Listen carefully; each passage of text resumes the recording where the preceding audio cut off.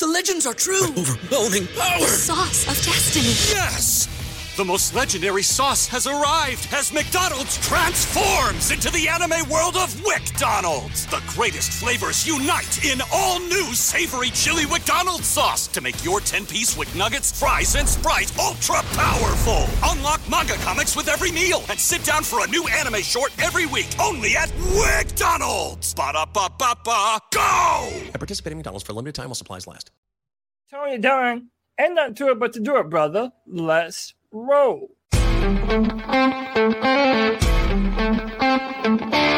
world where Carolina Panthers fans have an insatiable thirst for Panthers news and opinions, only one podcast roars ferociously.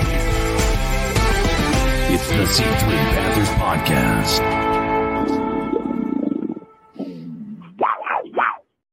What's up, Panther fans? Welcome to the C3 Panthers podcast, where each and every week we chop up the latest Panthers news and opinions from the fan perspective. My name's Tony Dunn.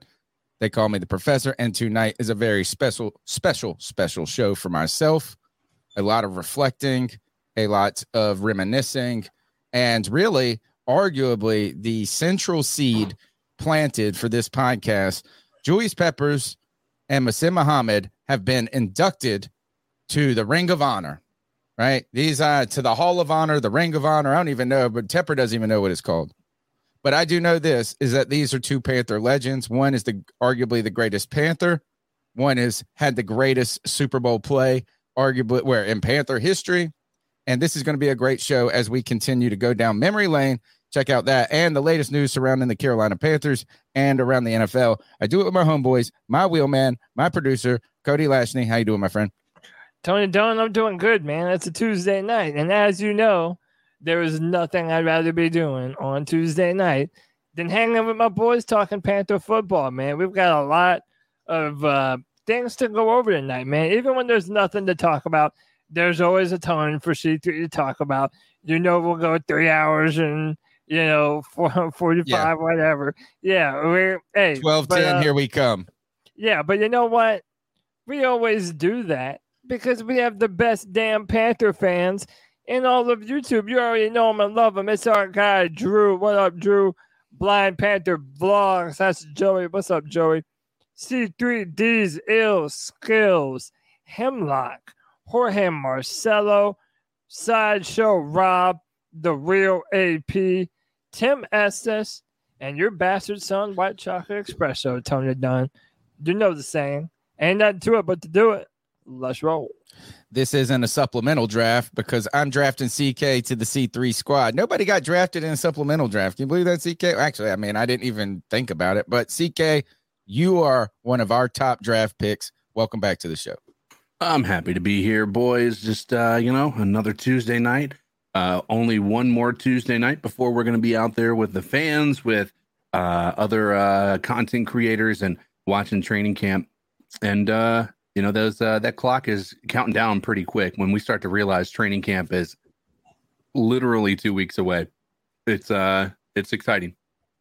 Right now, things are rocking and rolling behind the scenes for the C3 Panthers podcast. In fact, it's kind of one of those things where it feels like it's a dead time, but there's so much swelling, and all of a sudden it is going to be here. Just like you said, CK, we're going to open our eyes, and we're going to have too much to talk about, too much to do. And we've even landed a sponsor for August. We are rocking and rolling. It's going to grow. This is the year of C3, 2020 C3. Yes, sir. That's it. The number's 252-228-5098. That's 252-228-5098. We'd like to get your thoughts on what you're interested in talking about, your thoughts. Hey, call in and tell us your favorite memory. Muhsin Muhammad, call in and tell us your favorite memory of Julius Peppers or what you think about these two players and their impact for Carolina. Julius Peppers, an interesting one. Some Panther fans really held a grudge against him because he was trying to get out of here, even though the Panthers were ready to pay him. Really elite player. So it's going to be fun talking about that. The number's 252-228-5098. I want to hear your thoughts and reflections on these players, what we need to be thinking about going into training camp. And don't forget, in 2 Tuesdays, not this next Tuesday, right? How many? The 27th, Thursday. We'll be at Monster Subs hanging out after training camp practice. So we're going to go to practice. It's going to be a whirlwind of a couple of days for us. I know I'm going to have to fly out of here not fly, literally drive. I have to drive out of here on Tuesday night. I'm going to probably try to go do the show at Cody's house. And then in the morning, get to training camp right after. We're going to we'll probably have some shows throughout the week. I'm thinking we can do a lot of stuff. We've got all the podcasts and equipment. CK, you'll need to bring your mic with you. I've got, because I have 2 XLR mics that we can hook up. That would be a third. So if somebody gets on the sticks with us there, but on Thursday, camp is, I think, the training practice or the practice is at like about 10:10. They're 2 hours long, probably take another 45 minutes to get out of there afterwards. So we're probably thinking about 1:30, 2 o'clock maybe, or late lunch at Monster Subs. C3 would be out there. I want you guys to come and visit us at Monster Subs in Spartanburg if you're there. And if you're a listener of the show, I'm going to have some things to give away, some little gifts and some things like that. Can't wait to meet Muscles Marinara. We're doing this. Look, this is like the quintessential thing that I started this podcast for. This is, look, while he is putting these, we've got this banner up for him. He's a listener of this show. He's a supporter of this show. We're not trying to make money off of this. This is a family. And I love the fact that we're going to go eat lunch with a listener, a supporter, a Panther fan, and get to rap about it. We made it, folks. I feel like we've made it. I am excited. Training camp is here. Guys, let's get into this show, my man. Let's do it. And hey, before we do, people love these cat calls so much. They're already donating to make sure that their calls get heard.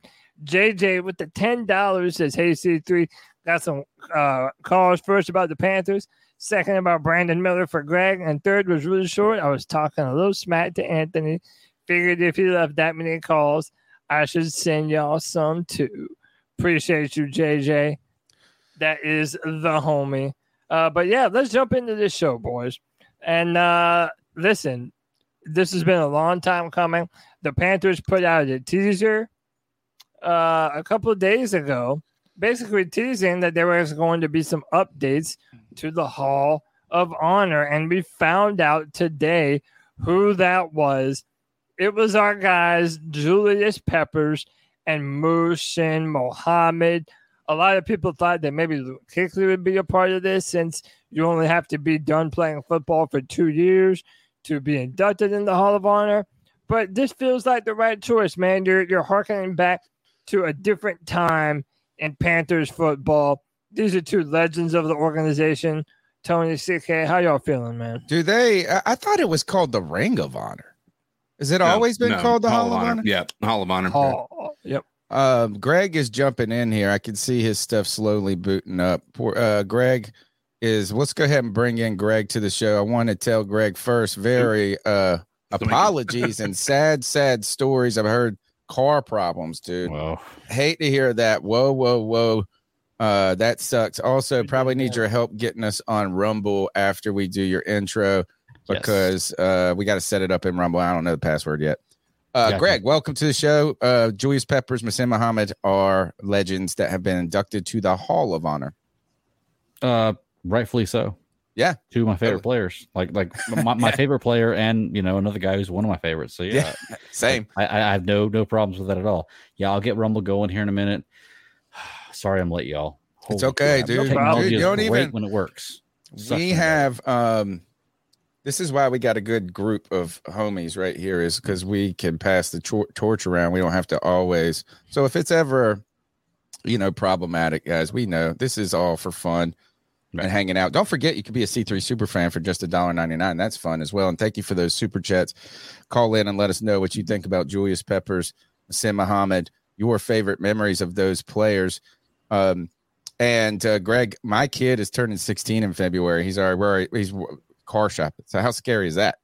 So you're talking about car problems. I'm gonna have it. I got the ultimate car problem coming. Mm-hmm. Dude, are you telling me I have to drive my daughter's car now? Because she's 16. I have a daughter that drives. Now I have to drive her car to be able till I get mine fixed. It sucks, man. Like I'm telling you. And get ready. It's a lot of money for insurance. Oh, I know. Well, my son is paying for his insurance. He got a job. He's waiting. Man, I tell you, this kid is making loot. This kid is making loot. It's awesome when you just put all your money in the bank, and then he's like, "Hey, what we eat for dinner?" And I'm like, "Man, what do you mean? I'm picking you up from work. Where's my Uber charge?" Anyway, Cody, let me tell you this. I want to start by talking about Julius Peppers. Yeah, Julius Peppers, 2002 draft pick to the Carolina Panthers, second overall, and really a guy. We'll see his video in just a moment. In fact, if you have it pulled up, let's go ahead and get that ready to plug in. Julius Peppers is the reason I love the NFL. He's the reason I'm an NFL fan, period. One single person.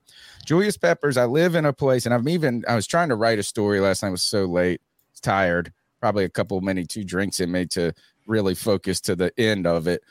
But I was reflecting upon Julius Peppers and my memories of him. And I'm from Eastern North Carolina. I grew up in the 80s. I mean, I was born in 81, 90s kid, right? I'm a quintessential 90s kid. And if you're from an 80s and the 90s in North Carolina, this is basketball country, man. It is college basketball country. Yes. To a level, people around the country, like outside of North Carolina, it's probably hard for them to understand. And it's probably not the same anywhere like it used to be. But the ACC had Maryland, Wake Forest, NC State, Carolina and Duke, the rivalry's big. I mean, this is Tobacco Road. This is a basketball state. And I mean, we're to the point when the Final Four was on from middle school and high school, they would let you watch. We would watch the Final Four in school, right? Like they would roll the TV in and we'd be watching college basketball in school. The whole tournament for me. Yeah. Following the brackets. Exactly. When I said Final Four, you're right. The basketball tournament. And my first meeting with Julius Peppers, not interpersonally, was on the basketball court. And this mug was a ball. It made the Final Four. He's, I think, the only player in the NFL who's been to a Super Bowl and made the Final Four or national championship. Yeah, I don't know if they lost in the national championship. No, they lost in the Final Four. They had Antoine Jameson and Vince Carter that year. I remember that year so bad. Oh man, I loved Carolina that year, and they lost in the Final Four. I think Michigan State was the Pep could have gone to the NBA as just a Dennis Rodman player. 100%. Right. So I learned about Peppers from his time in Carolina as a basketball player, and I started following him in football. But the reason I fell in love with him individually as a player on the football side too is because I worked at this pizza shop with this kid, God rest his soul, Andrew Kirby, passed away. He was killed in a drive-by shooting in Greenville. He's my roommate in college. Real terrible story for Greenville's history. But he was from Kenly, North Carolina, which is about 30 minutes from us. And Julius Peppers was from Bailey, North Carolina. And he was a college basketball, a high school basketball and football star there. And my buddy Flap, he was friends with Kirby. He's this guy that was from Kenly. And he holds like the punt return record or something for Kenly High School or whatever the high school is there. He played against Julius Peppers in high school. And I think he said something like Julius Peppers was just manning up people as a freshman. You know, it just so like I just developed this personal kind of storyline to me where Julius Peppers was a guy that I knew, I followed, and I liked, and I really cheered for him. On top of that, I was starting to get a little bit into fantasy football, the NFL. I was a baseball and hockey kid growing up. And 2000, 2001, 2002, this is prime time fantasy football stuff. And I said to myself, I don't have a football team, right? Like I just don't have one that like nobody in my family was a big football fan or anything like this. So I said, wherever Julius Peppers goes, I'm going to cheer for him. Nice. I didn't say I was going to become a fan of that team, but I said, I will cheer for this player wherever he goes.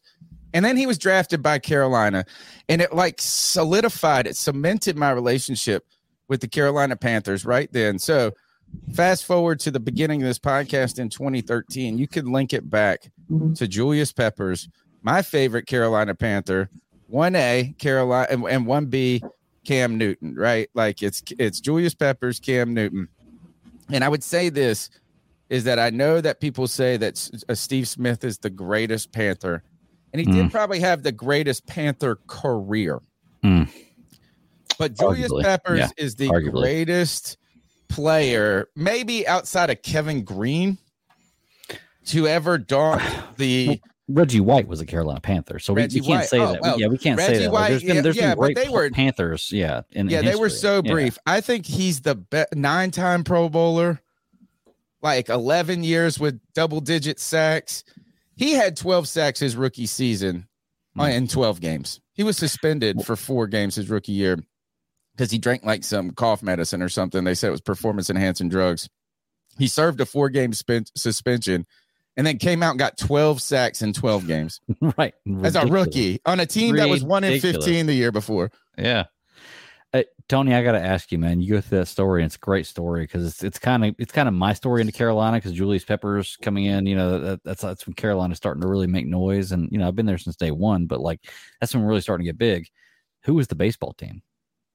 For me, you were a hockey baseball guy. Who was? So all right. Really, this is open a can of worms here. Don't say the Braves. Please don't say the Braves. No. Okay. My family is a transplant family from New York. My mom's born in Queens. They're Long Island people.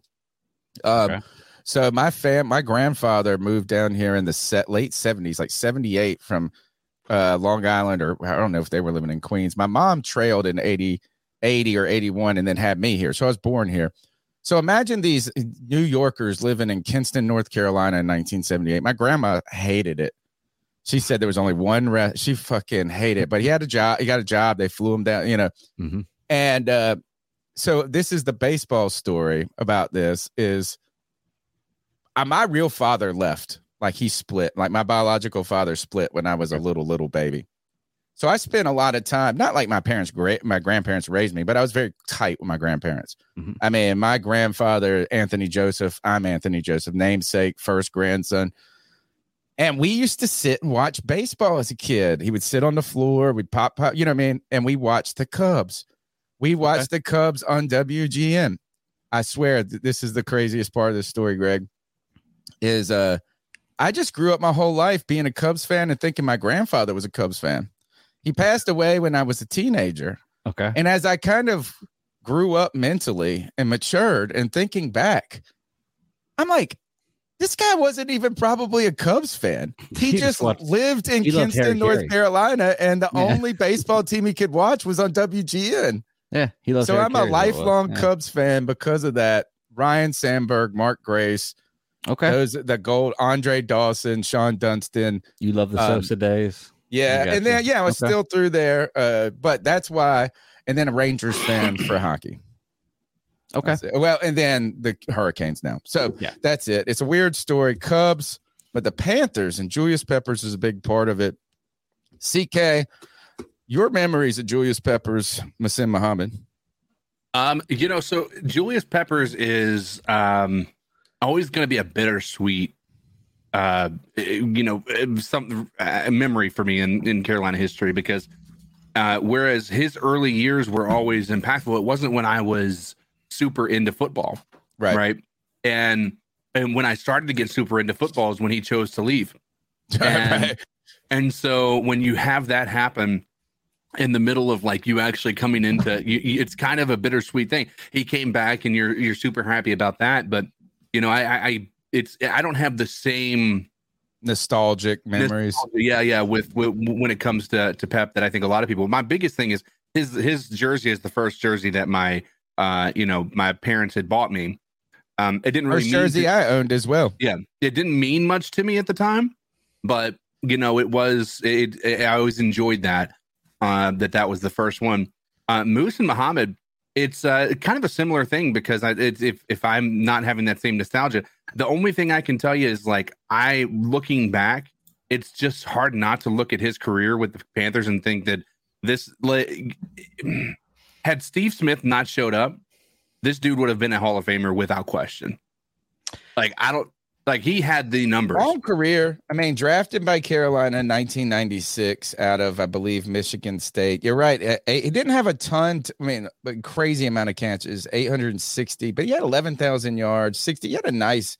You're right. Look at that back part of his career when Steve Smith got hurt. Right. He stepped up. He had like one of the best seasons of a wide receiver. Oh no, 107 04. targets in 08. 04 is when he had the 1405. Yeah.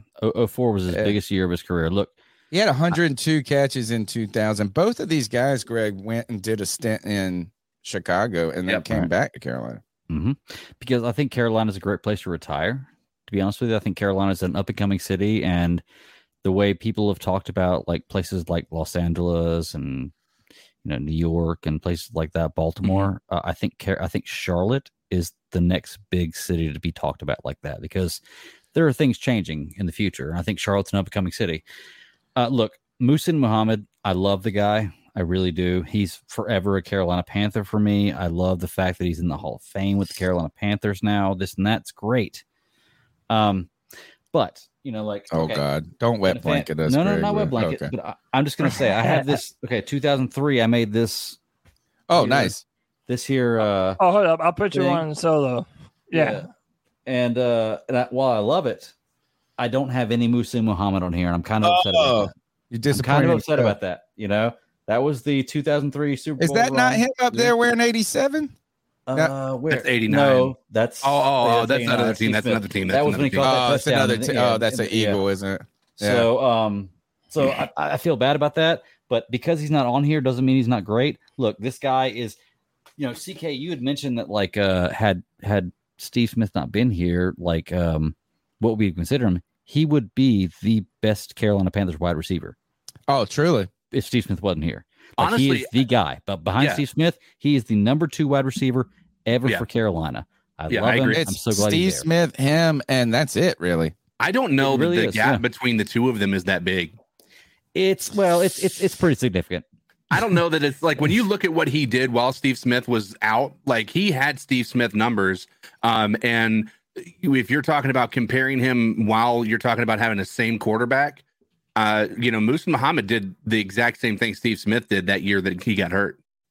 He did, but that was only 1 year. Like I look at Moose's numbers, he only broke 1,000 3 years in his career. And that was with Carolina and Chicago. That was a 1253 and 1183 and 1405 that year in 2004. When my reason for expressing it that way is because who did he have throwing to him before Jake Malone?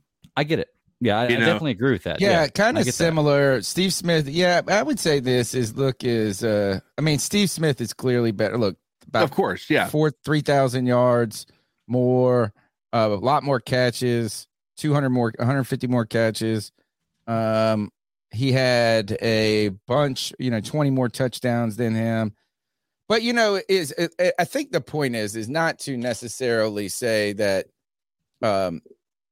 is to bring Steve Smith down in this, right? To elevate. We're trying to elevate Muhsin Muhammad and just how good he was.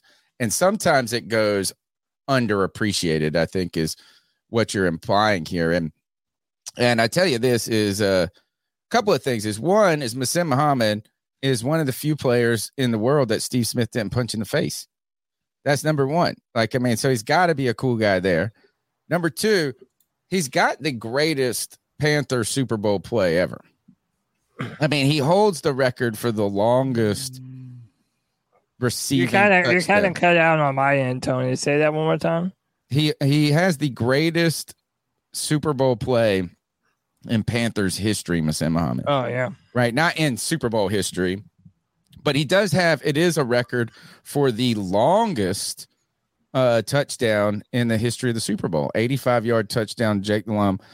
And really one of the best Super Bowls in NFL history. Sadly, we didn't come down on the right side of it. It really looked like the Panthers were going to fall behind in that game. And then they came out in the second half and were just busting ass with these big ass plays. What a great year between those two guys. Muhsin Muhammad, too, big person, owned Buffalo Wild Wings that was in the epicenter. I don't know where he's still a businessman in Charlotte. These guys are two great players. See, Cody, do you have the Julius Peppers audio or video with David Tepper? David Tepper, I guess, again, and this is Cody's point right here, is Nicole is going to win the show here again. Just put her, let's just, somebody go ahead in a set. We need just Nicole Tepper as the owner. We need to put some respect on her name, man.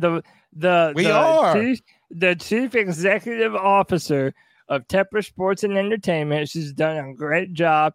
She's brought heart and soul to this Panthers ownership, and it's been fantastic, man. But let's watch David Tepper and Nicole Tepper welcome Julius Peppers into the Hall of Honor. How thin are you right now? I don't know. I haven't jumped on the scale in a while. You haven't? You been playing b-ball or something like that? You're trying for a second career? Just running behind the kids. You don't know man. nothing about this dude.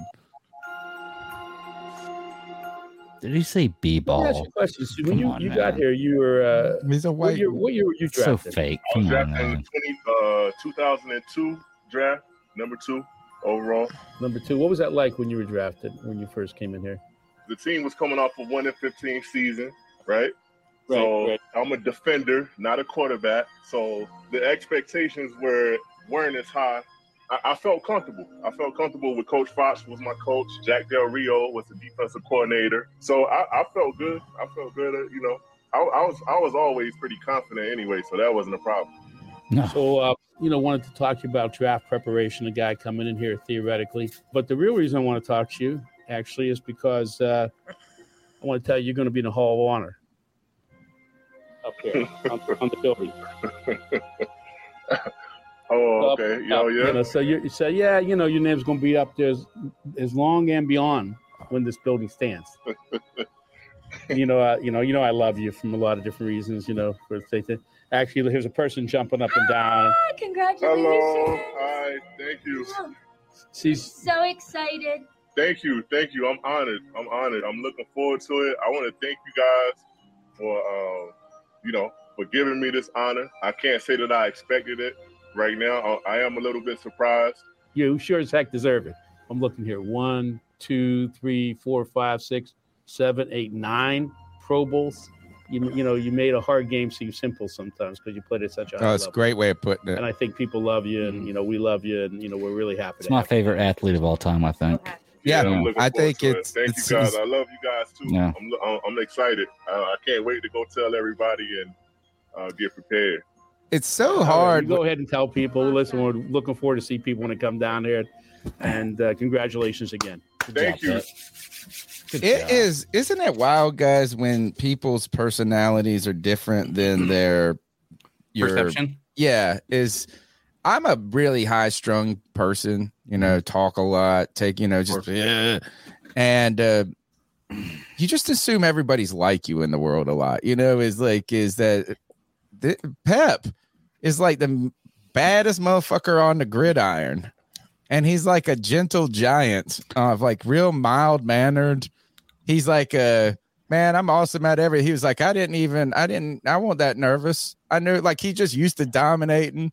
He didn't, and I wonder if do you think it rubs people the wrong way with sometimes when people handle things differently than you would? And what I mean by that is it's not like he was floored here. Right. Like, oh my God, I'm so happy. This is the greatest thing. He was like, hey man, I appreciate it. Thanks. He's like, I wasn't expecting this yet. Like he knew it was going to be something, but he's like, but isn't that very Julius Peppers? Yeah. He's never totally. He's always been an even keel kind of a guy. Even the clips of like any trash talking, he's never the one like doing a lot of it, Well, it's not even that. It's not even that, Cody. It's, look, man, I followed this guy since he was a freshman in high school. Look, I'm telling you, this guy was a starting power forward for Carolina when they were a Final Four national championship contender. He played for Carolina and got drafted number 2. This guy has always been on top of the game. I imagine he always expects to win great things because he is a great guy. Yeah. So but he's not while a it looks big humbled.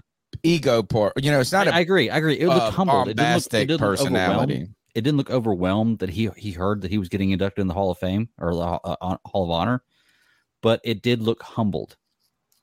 Yeah, based on the guy that he was. He's such an awesome. He's so awesome. I can only imagine what this guy's college life was like, being like a number 1 guy on a national contender championship basketball team and being like the top football player in the NFL or in the NCAA. Yeah, I can only imagine his life in college must have been phenomenal. There were such big players on those basketball teams, though. It's like he wasn't even the one people were talking about. You know what I'm saying? Right. Yeah, well, they knew he was going football. That's why. But the fact that he was able to do that, you know, and play both at a high level. So I have a question for you guys, and especially Tony. Like Tony, I know, you and I are similar in that we both had a player that kind of brought us to the Carolina Panthers. Mine was Cam Newton, and yours was Julius Peppers. What do you remember about Peppers in his early career? Okay, I'm talking year 1 and year 2. Like, what made him just he was jump off the screen? Yeah, defensive rookie of the year. His rookie year, 12 sacks, 12 games, was suspended for the first 4 games for performance enhancing drugs, but it was like an over the counter thing. You know what I'm saying? Like a GNC stuff or whatever. But it comes out, and what it is there's 2 things. There's a couple of things I remember about Pep. My favorite play. All right, there's 2 games. There's a favorite game I have by the Panthers defense, and Peppers was involved in it, and a favorite play. Peppers, I think it was in Denver. I know it was in Denver. They were on the road. They were at Mile High Stadium, and they were like on the 5-yard line on R5. The team's about to score a touchdown. Peppers gets into the backfield, disrupts stuff, tips the ball, tips the pass, catches it. So he causes the whole play himself, right? It's like a single thing. And then he runs. It was like 90 yards. He runs to the house. I mean, he is flying for a big man. And somebody who has to run 4.3 or something comes and finally catches up with him all the way down at like the 10 or something like this. But it was like a 90-yard return from like the end zone. And I just remember Pep after this play they showed him on the sidelines, and he is hitting the oxygen mask, bro. And because they're in Denver, they're at high altitude. And it looked like he was like, if you could see the oxygen tank, like he was going to he was pulling in the whole thing. Like it was going to suck down into a squid. Yeah, bro. Like this was the greatest, and I was so mad he didn't score on it, but it was one of the best plays of all time, man. And it just incredible athleticism. So that's one thing I think that sticks out about Pep too, is somehow he got a bunch of fucking interceptions all the time. Yeah, but the Panthers posted a highlight video, which I'm sure will get slapped if he played. But like most of them are him taking interceptions to the house.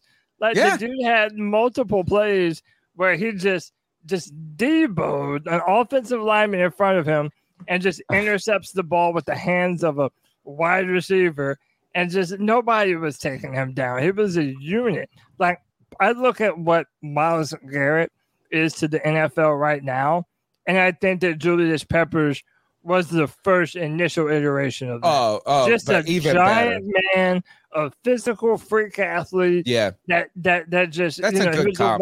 a one-on-one nightmare. Well, Julius Peppers was so athletic, he could play. He was 290 pounds, dude, or 280. You know what I'm saying? Like, he's a big motherfucker. And he could play he played in a 3-4 and was very successful. Like, he was an insane athlete for his size. So that's one thing. Now, to go back, Myles Garrett might need to take some lessons from Julius Peppers.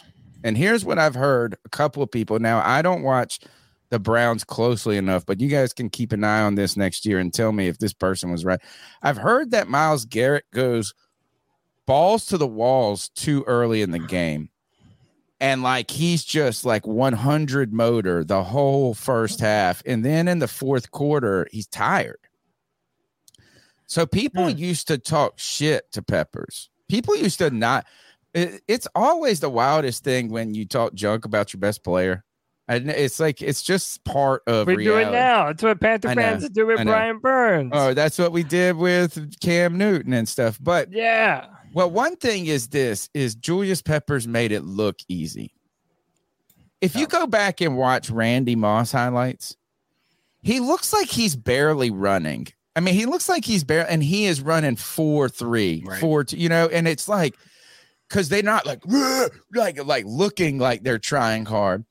Peppers was accused of taking plays off. Yeah. That's we were talking about this on Embrace Debate last Monday and how that kind of affected his image at the time, you know. But that's what people, I think, who don't. And I didn't play football. And I don't claim to be a football expert, but I've watched it long enough to learn a couple of things. And maybe it's just me defending my guys. They say this is like, if you're not supposed to bull rush every play, like that's just not the way it works. Right. If you do, you gas yourself out. Right. You become predictable as well. Exactly. And what these offensive linemen in the NFL level are such mental savants. They're so smart about technique in the game. And they're not the most athletic dudes, but they know how to do things right to negate some of that. I've heard that a lot of defensive ends who are like top tier elite are playing chess, really. Like they're thinking 2-3 plays. Like, how do I get this guy thinking I'm doing this? How do I get him?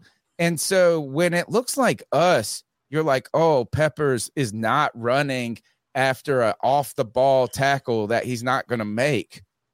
You know, it's kind of like maybe when we look at like Tom Brady and they don't, when they throw an interception, they ain't trying to tackle people.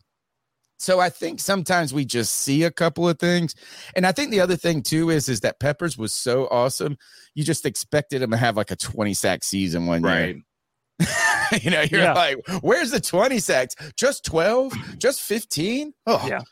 Well, and again, another question I have for everyone, you too, CK. I mean, everybody that has memories of this, you know, and I do too, to a degree, you know, but it's like when Julius Peppers left that first time, you know, and the big kind of stink around it was that he chose to leave. Yeah, they offered him supposedly a bigger contract. They were going to make him the highest paid defensive end, I believe, in the NFL. And he really wanted to be a 3-4 outside linebacker. So that's what. Well, I think he went and played in a 4-3. I think Chicago was a 4-3, though, he went to. I don't think he was in the 3-4 system till he went to Green Bay from Chicago. I'm not entirely sure about that. We'll get taken down for that, Greg. Oh, for showing a play? Yeah. Yeah, even if you show the play, like it'll black out the entire screen. Fuck YouTube. It'll do on Rumble. Saying the think this is Peppers knew. I think Peppers wanted to change the scenery. One is he's been in Carolina for everything up to that point. His entire life. Yeah, college, high school. Right. Pros, everything, yeah. And also, Carolina was going into stinker mode. You know, like we were really when we drafted him. They were in stinker mode when we drafted him. Right, but this was 2008, I believe. He felt like he was fleeing a sinking ship. Yeah, and he went and joined one of the best defenses in the league. He's playing with Brian Urlacher. You know, I mean, he was playing with who was it? They had a bunch of guys on that defense. I think Peanut Tillman was on that team. Yeah, he was. White Chocolate says they called him Julius Peppers. Yeah. And, you know, and that I think he just didn't get riled up by the fans enough. We needed somebody to target in that, I guess. I don't know. I never had any problems with it, with him. But it was just like one of those guys that can't do anything wrong. Going back to one other memory with Julius Peppers. And I don't know how active he was in this exact game. I'll have to go pull it up. It's probably like it was early in the 2003 season, maybe like week 6 on our Super Bowl run. We ended up beating the Tampa Bay Buccaneers without scoring a touchdown. We beat the Tampa Bay Buccaneers without scoring a touchdown. Yeah. And what happened is the Bucs took the lead. They scored a late minute field goal. I mean, a late minute touchdown against us. And we blocked the extra point. This was I think we blocked 3 field goals in that game. Like, I mean, it was like the defense literally stopped them from anything. We drove down and kicked the field goal to win the game, like 13-12 or some shit, or 14. What we did was all We only had, it would have been 12-11. Yeah. I think we beat them. We had 4 field goals in that game, but we won that with John Casey and Chris Jenkins, Julius Peppers, and that defensive front that took us all the way. That offense was not clicking early in 2003. It wasn't until late in the season that they really started to get their mojo going. That defense was the heart and soul of that team early on. And when it comes to that, this is the last thing I want to say about this, is when they said there were 2 names, did you think these were the 2 names that they were going to announce? I thought it was going to be John Casey. Nah, I didn't think John Casey has too much of a negative stigma around. Really? I mean, you got to keep in mind that touch or that out of bounds kickoff that caused the New England Patriots to be able to start on the 40-yard line instead of the 20-yard line was a big deal. I mean, it was, and that was in the year that Brady wasn't like killing it. Like he wasn't the Brady that we saw him be later on after he got Randy Moss. Third season or something right. like that. He was still living off of the high of like how good their defense was. Right. I'm not saying he wasn't good, but like the idea that if they had to go 80 yards, or I'm sorry, they had to go 40, 50 yards instead of just 20 yards, then that was a big deal. We were gassed at that point. Yeah.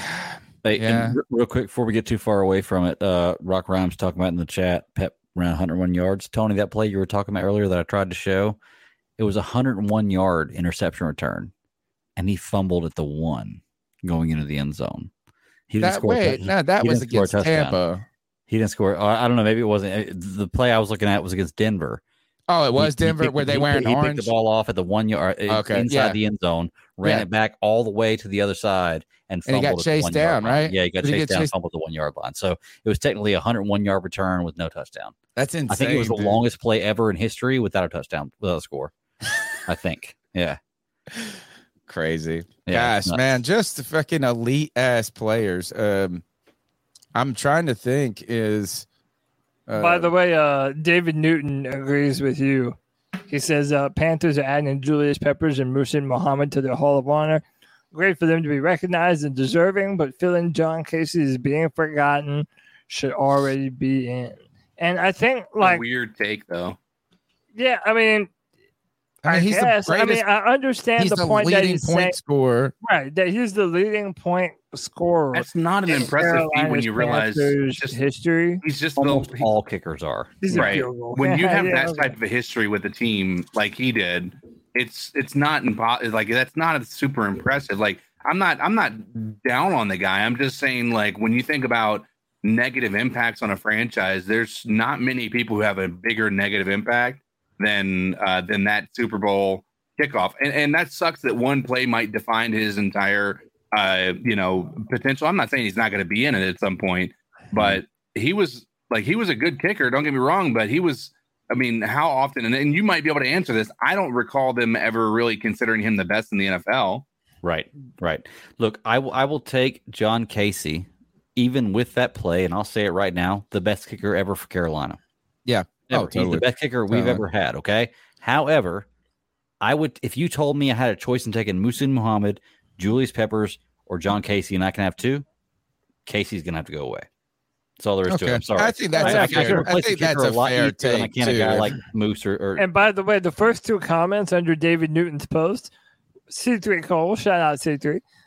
He said he should be in, David, but I'm still super pissy about a certain play that cost Carolina the Super Bowl. I'm not mad he's out. The next comment says the same thing. You know, Tony, it's like he took such a, but he got he became the face of that loss. Now we went for 2. How you feel? One job. How you feel about Graham Gano? Because you have some feelings about Graham Gano. I know, but he was never great for us. You have to understand that that's how a lot of people feel about John Casey. It's like totally. in the biggest moment. Yeah, he might be the best Panther or the most leading Panther scorer ever, but for a lot of people, that's the first memory that pops up of him, and That's hard to overcome. Right. And people are mistaken. You got to think about this. Like when you say that you can look on almost any team in NFL history, every team you look at for every year, I don't care who you are, I guarantee you their kickers are some of the highest scores they've ever had because the only time you ever are on the field is to score as a kicker. I can't. That's it. I mean, It's I just was to score. There's no other reason. I Yeah. was one of those people that blamed him too. You know what I'm saying? Oh, I definitely blame him. He is the reason we lost the Super Bowl. I wouldn't go, but if that's because we were in our feels, you know what I'm saying? Like, no, that's because he lost it for us. No, Dude. we went for 2 twice in the first half and didn't get it. Oh my God. There this was is some back other to the things. Kicker in the egg. Oh, I know. in the egg. But Tony, remember this past season in Laces Atlanta when Laces our out, yeah. kicker didn't make the field goal? When DJ Moore took off his helmet, like it's another one of those things. Like, yeah, it's he worse. did lose. Kicking it He out of did- bounds. Out of like, bounds as a place kick. So it's let me the ask worst you, fucking Tony, thing you can if do. they have to go 80 yards as opposed to 30 yards, do you think they win that Super Bowl? Just because we know now after we the go fact, to we they go to only went 20. overtime. They we only go went to 20. overtime at that point. Where we're going to go to overtime. I don't think it was a lock we would win it. It wasn't even. In fact, it wasn't a lock. No, but what are you the can't odds? kick it out of bounds, bro. You Yeah, can't. exactly. It was Exactly. fucking deflating, particularly when we had launched such a comeback. The defense was playing. Mm-hmm. I mean, go and look up Dan Morgan and Will Witherspoon's tackles in that game. They both had double digit. Both had like 20 plus tackles. Like, how is that even possible? Two guys with 20 tackles. Hell yeah. I mean, these motherfuckers were all over the place. Anyway, it's probably one of the best performances by a losing team ever in the Super Bowl. It goes right? down as one of the best Super Bowls because like the Super Bowls have been stinkers for the years before that. Like if you go back and you look at like some of the scores and the totals. Well, before that it was St. Louis and New England, Tampa, and that was the St. Louis with Marshall Faulk and all them. They were like unstoppable on offense, and New England beat them. That was the whole big thing, you know. Yeah. It's just like it was one of those games. It had everything. It had good defense. Mm-hmm. It had scoring. It looked like it was going to be slow in the show. beginning. And was that the nipple? That was the boob show. Yep. Oh that was the Janet Jackson. That was Timberlake boob show. And then it was such a tough first half for us. And I remember in the second half, like just hitting these big ass plays, a couple to Steve Smith, a couple to Muhammad, and like I was hugging people. You know, like it was just like, oh, we're fucking coming back. It's like and then the out of bounds kick. It was fucking deflating. Cody, let's go ahead and jump into a couple of cat calls. Maybe some people have to say. I'm going to play JJ's first call. Let me see. I'm going to see if anybody. Let's see. Actually, I'm going to play this call first. Sorry, I know JJ you paid. Let's do one call about Muhsin Muhammad. Hold on, we gotta be so official. You know. We're going to hit the cat calls. Call in at 252-228-5098. So what are your thoughts on catcalling? Yeah, it's pretty you shouldn't do that to somebody. And how did that make you feel? Very uncomfortable. So how do you think catcalling makes the person feel? It feels good like Who's that cat sitting in the back corner with his face buried in his nose? Who's that kid that can use one?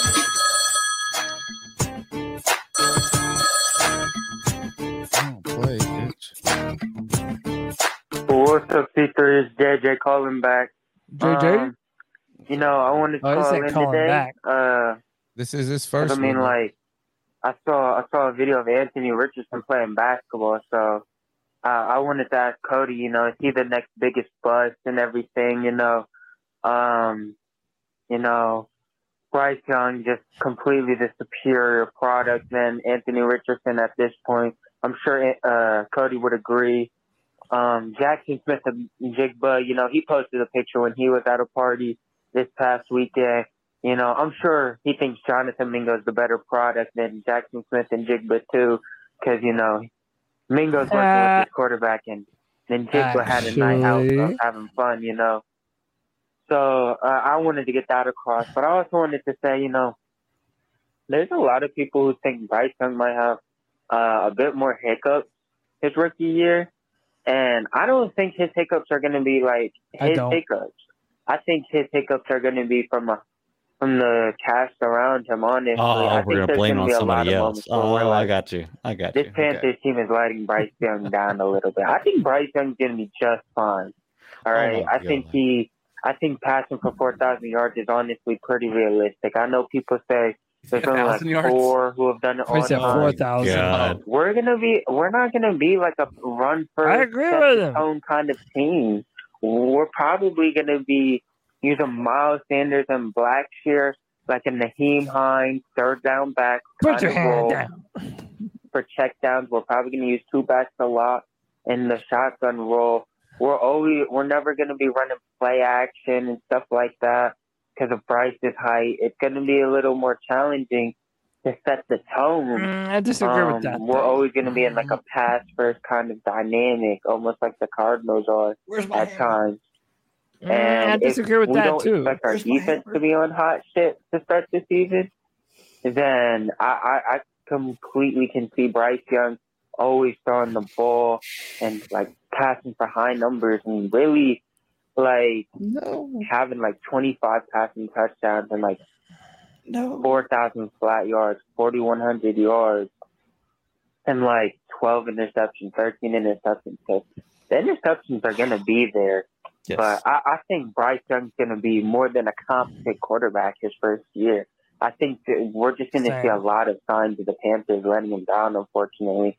But let me know whether y'all think that's more so the case, or whether y'all think there's going to be more rookie mistakes than the Panthers lack a supporting cast around him at times. And if it's really logical for Bryce Young to throw for 4K this year. Keep pounding. Keep pounding. Greg, I know you're about to jump out your flesh. I'm going to die. I have to rebut as soon as you're done. Yep. So go ahead. You can go ahead first. You can go ahead first if you want to. No, I agree. He's going to rebut you. Okay, he's going to rebut me. Okay. Yeah, I'm going to rebut you. The thing. Yeah, go ahead. You guys, we have nothing to base this off of. And I love the fact that Bryce Young fans are now this is about the right time to call in and say, well, look, if he doesn't do good, I think it's because of the supporting cast. Like, you're putting that caveat in there. Like, seriously. So let me get this straight. Okay, if Bryce Young throws for 5,000 yards, 30 touchdowns, and 7 interceptions this year, it's because Bryce Young is the best thing ever made. No supporting cast. But if Bryce Young throws for 2,500 yards, 12 touchdowns, and 12 interceptions, oh, he had a bad supporting cast. That's his fault. That's what we're setting. That's the precedence we're setting right here. Get the F out of here. I'm sorry. I will not judge Bryce Young until I see him in the pro. I don't think that's what he's doing. I don't think that's what he's doing, though. He specifically said that if he doesn't do well this year, it's because he doesn't have a good supporting cast. Listen, that's what he said. That's exactly what he said. He said the precedence for Bryce Young being not that great. But I kind of think what he was intending to say is that if there are hiccups, a lot of them could be the fault of a receiving core that isn't necessarily not Bryce Young. That doesn't have a lot of experience. Well, this is where I agree with both of you. I've been telling JJ and Anthony for months now that our receiving core is way better than so many Panther fans are giving us credit for. We have high-end talent on our offensive, in our offensive weapon room that a lot of teams I really think don't have quite the high-end physical talent that we have. When it comes to Bryce, again, I go back to this fact that if you're going to draft a 5'10", 200-pound quarterback, number 1 overall, you're drafting him because of his mental fortitude and him being able to come in and hit the ground running. So I don't think that it would be a surprise if he did that. I also want to say this. JJ said that he doesn't think that we're going to run a lot of play action. Well, our coaches have said that we're going to run play action, and I think everyone's going to be surprised how often Bryce Young is under center.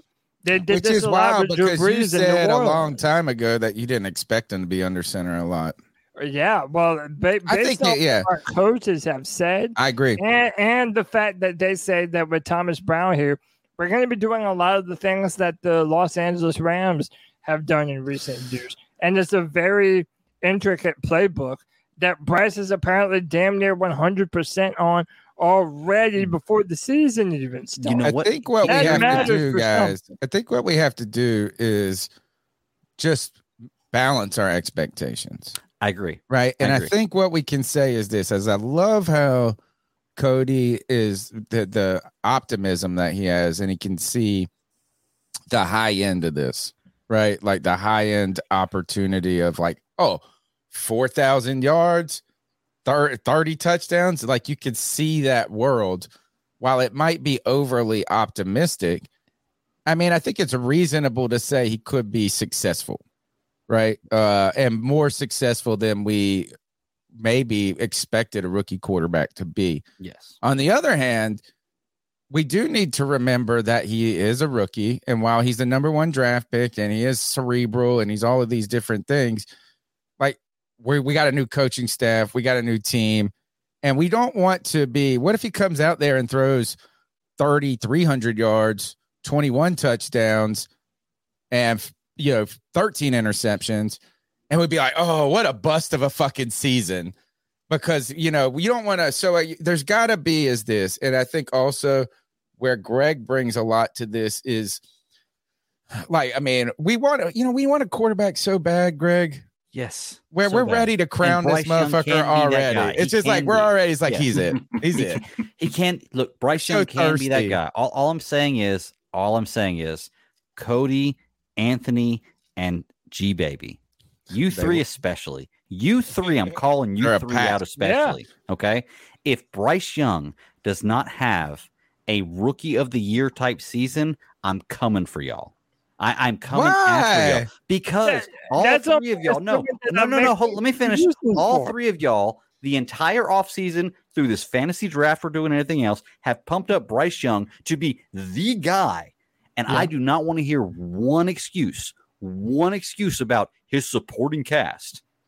If poor he does Greg not gonna end have up to being, poor Greg gonna have to quit the podcast if he does turn out to be this. But hey, Greg, this is the other way around too. No, he needs to be a candidate. He needs to be a candidate for offensive rookie of the year as a quarterback that we traded for based on what we gave him and based on what you guys are telling me he is. I'm not saying he can't do it. I'm down. All I'm saying is I haven't seen it. Let me Anthony's right. You got to put Cody in that class too. I got to put Cody in that class. Exactly. Cody, Anthony, and G Baby. You remember if it's the other way around. You remember your boy. I have no problem eating crow, buddy. Don't worry. I know how to remind him. I have no problem eating crow. I know how to smoke it. I do it all the time. I'm wrong all the time. All I'm saying is I have not seen it yet. I'm not saying he cannot do it. I'm saying I've not seen it yet. You guys are putting a shit ton of faith. Let's go back last year at this time to Baker Mayfield being on this team and see what we had to say about that. Let's go back before that to Will Greer. It's very simple. Bryce is so much better all than those Baker, players. dude. I'm just telling you. You're right. You're so saying that much now. better than Baker. Let's see what he does. Dude. Let's see what he does. So much. Greg, you want to know exactly difference. what we were saying about Baker? Just go read a Buccaneers blog right now. Like the same exact thing. It's like, oh man, had some success. Like all of this. Look where you can put the look over denial. here. They're in denial like Panthers were. We got some things Which to is talk why about. I'm worried about you, Cody. I don't want you to be in denial hit, right now. I don't want you to be in denial. Let's hit JJ's second half of his call and gets through some calls because I want to hear what fans have to say about Muhsin Muhammad and Julius Peppers. Don't make this show just about us. Tell us your memories of Julius Peppers, Muhsin Muhammad, and was John Casey the reason for the Super Bowl loss? The number's 252-228-5098. Hey, Cody, this is about the Hornets, the NBA, and Brandon Miller. I saw Greg was interested a little bit last week. Kind of wanted to talk about it. Please don't kill me. All right. So here's why I don't think picking Scoot Henderson was all the best idea for the Hornets. Usually when you pick the more complete upfront player, it's because they're the better player. You want them to be the franchise player down the road because you believe you can win a championship with. In situations like picking Luka, trading up for Luka instead of picking Trae Young because you believe you can win a championship with him versus the other guy. I believe the problem with Scoot Henderson is he doesn't play good defense. He's a liability because of his height. He's 6'2".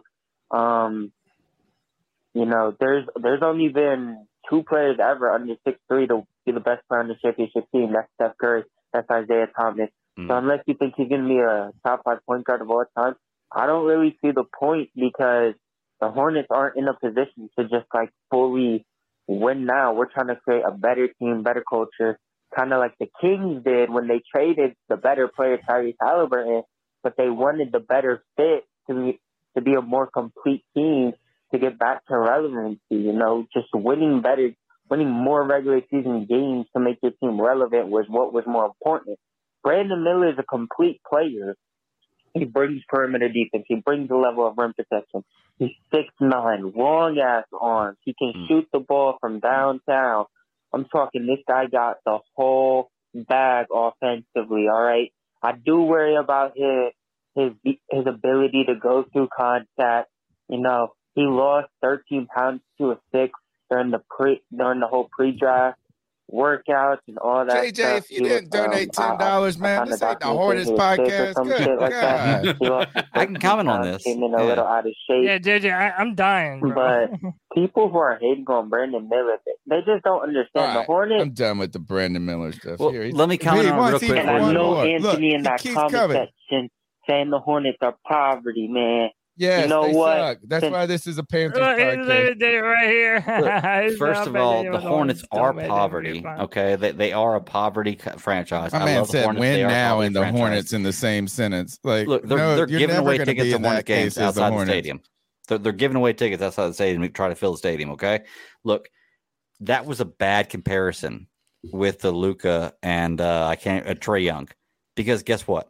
Neither one of them have ever been to a finals. So it doesn't really matter. Neither one of them have ever been to a final, so it doesn't matter. And Luka was kind of close last year, but beyond that, nothing. Let's go. So it doesn't matter. Yeah. Let's jump to a call. Let's see what somebody. I'm going to pick a 9:00 call real quick. See if somebody's actually talking about Moose and Pep. Hey guys, it's the growl that makes somehow, aka. He said he didn't want us to play his call. And he said his dad phone bombed him. Julius Peppers and Muhsin Muhammad. Now, Muhsin Muhammad, I really don't remember him playing much at all because Joey's dad.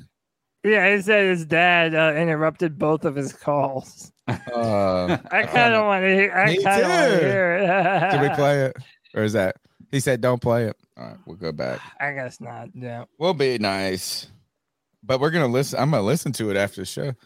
What up, guys? This is Deez, and I'm trying to get in my cat call. Just one day removed from the Panthers announcing their inductees to this year's Hall of Honor. Congratulations go out to Pep and Moose both. That Moose getting inducted, that made me think about the article that the professor put out about Ted Ginn and how Ted Ginn was such a valuable wide receiver to this franchise, whether we realize it or not. And then I got to thinking about all of Moose's accomplishments and how important he is to this franchise as a wide receiver. But then it led me to think about Steve Smith and all the important things that he's done this offseason. And that brings me to my question. Do you think that anyone has been more influential in this offseason than Steve Smith? And if that's true, and you feel the same way I do you think that Steve's influence also helped Moose get inducted? Just a question. That's a great point. And I really don't think anyone else has been more influential. I just want to hear your guys' opinion on the subject. Keep pounding, C3. Keep pounding, D's. When you listen to on Steve Smith's podcast, he interviewed Muhsin Muhammad, and dude, he they were both tearing up a couple times. He said how much he looked up to Muhsin Muhammad and how Moose made him want to be the best possible player that he could be. And if you look at and I think what Deez is talking about, right? Steve Smith gave Bryce Young the seal of approval at his pro day. He's been, he's the one that said, hey, I think the second day round 2 picks should be Jonathan Mingo. A lot of the things that Steve Smith has been a part of recently is kind of like they've been signed, sealed, and approved by Agent 89. And it wouldn't surprise me if Steve did have a hand to play with this, but also on the other hand, it's not like he would need any more. It's not like David Tepper would need any more convincing, right? Muhsin Muhammad his play was able to speak for itself. It's easy to put that guy in. But I do see what Deez is talking about, man. Steve now probably has more sway with the Panthers organization than he ever has.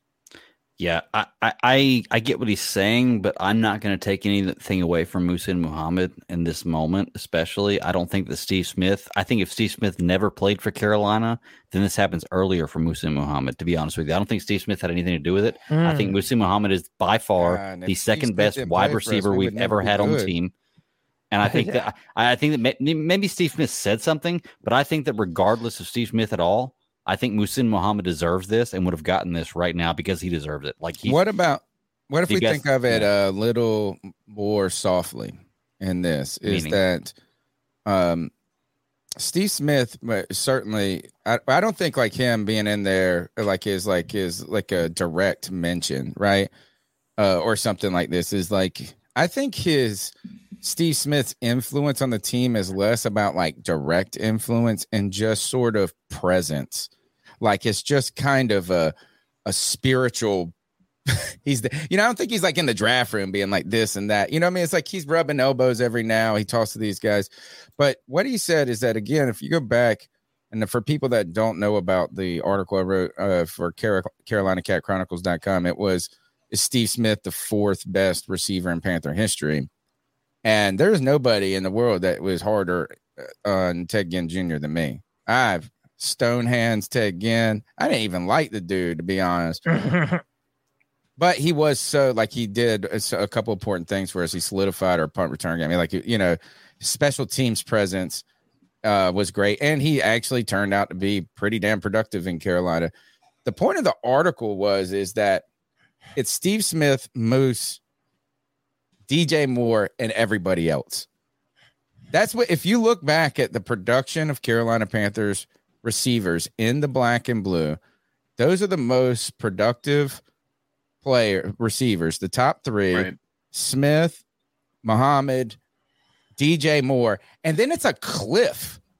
You know, I mean, you might say Ricky Prohl. His great years weren't in Carolina. He didn't do shit in Carolina. I mean, really, it was a nice addition. No, like, he was important, but it was like he had 400 yards.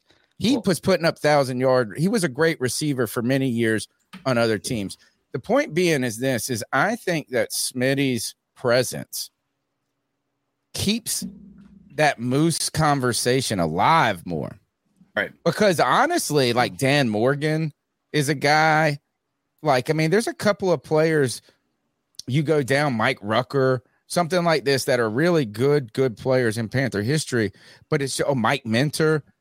And I just think that the idea of us talking about Steve Smith, talking about that time together, it helps keep Muhammad's name closer to the heart, to the discussion. Hey, and can I tell you too, and this is sad, this is really, really sad. You talk about how it drops off. It's Steve Smith, Muhsin Muhammad, DJ Moore, and that drops off. It's like Kelvin Benjamin. The next best receiver we have is Kelvin Benjamin.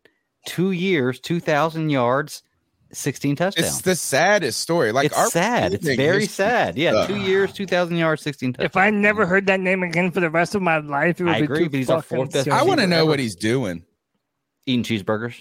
Working at a Popeyes or something. I want to see right now. We have the internet. Why can't somebody get us a picture of Kelvin Benjamin? Where is the TMZ picture? There's not a lens big enough. That's why. Sorry. All right, let's go to another call. Let's see. I love when I see somebody's name in it. Greg, they're coming for you. Oh, they always are. Hey guys, Kyle from VA. Greg, we got beef. Now we got beef. Let's do it. I know you won't sitting at the computer last week when my call first got played, but you said I was G-Baby. And I take offense to that. I thought he might have been G-Baby. Because I knew G-Baby was calling for me. Yeah, my bad. You said that you wouldn't care if the tables were turned and Bryce was at the party and CJ Stroud was hanging out with his teammates working on his craft. And I 110% do not believe that. If that was Bryce at that all-white party, you would have been putting a nail in the coffin. I agree. Yes, you would, Greg. I agree. At this point in the season, I wouldn't have given a shit. You would care. I don't care. You would be all over Bryce's ass man. I agree. Hey, hold on. Can you? Well, wait till the call's over. And y'all talking about who's like surprise breakout player for us this year? I know everybody's talking about TMJ and Mingo and DJ Chark, and I love all of them. I think all of them can have great years, but I really think people are overlooking Laviska Shenault. I think Laviska can have a fucking explosive year, dude. I think this dude is poised to have just a fucking breakout year. He's going to be playing multiple positions. And last year, dude, every time he touched the ball, he's one of those players, like, when he touches the ball, no matter where you're at on the field, it can go for a touchdown or it can go for 2 yards. But whenever he touches the ball, he can make shit happen and take it 85 yards to the house. That's just the type of player he is. He's a playmaker with the ball. Some people have that ability. I believe he has that ability. He's exciting to watch when he has the ball. And I really think that he is poised to have a good year with all the weapons we have. Everyone's going to be focusing on TMJ and Miles Sanders and Hurst and Mingo and all them boys. And Laviska, I think, is going to sneak. I mean, he's going to sneak right under the radar. And I really think Laviska can have a huge, huge year. And I hope so. I love him. He seems like a great guy. He plays hard. And I would love nothing more than that. Anyways, guys, keep pounding. Yeah, great call. Thanks, I'll let Greg respond first because I think he's got to defend himself here. Greg, before you respond, I found an updated picture of Kelvin Benjamin. Here he is. He's not looking great. Not that dark skin. He's not looking great. It looks like he's really hit the. I hate that because I do love Mark Henry. The Bojangles and the Shake Shack. He's been hitting it hard, but that's not surprising. So I'm sorry, but if Kelvin Benjamin was as big as Mark Henry, he would have been an incredible fullback.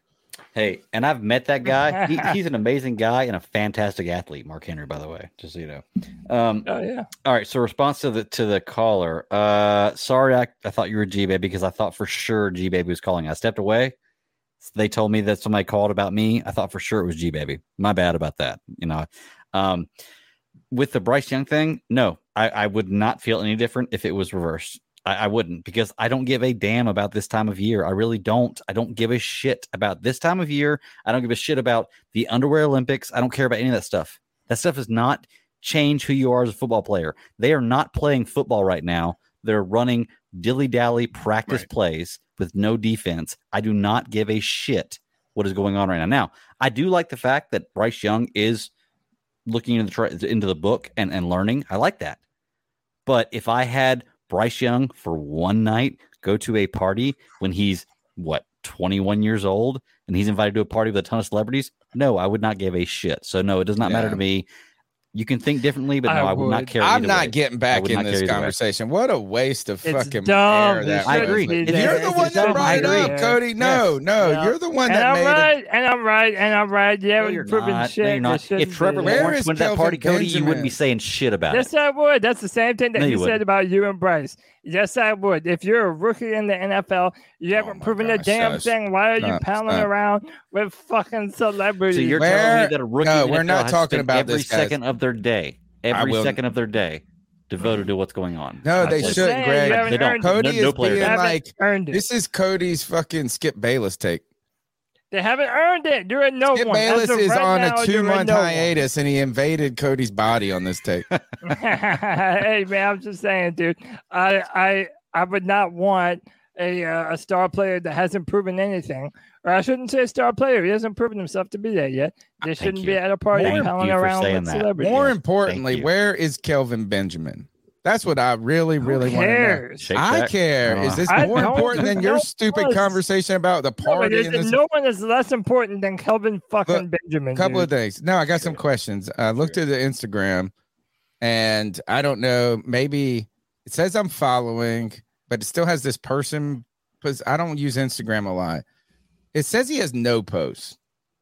I got a couple of questions. One of this is, how old do you think this picture of Kelvin Benjamin is? Like if you were on a date and you get him you're like 48 and you give him your 22-year-old. Good shape right there, man. It's like he was 24. He's 23 there. But you know Kelvin Benjamin pushing 270 right now, bro. No, I don't. But, yes, you do. Yes, he is, man. But Football that's was like, imagine the dating gap. gap. What do they call that? Where you put like you go on a date and you show up there and the picture doesn't match.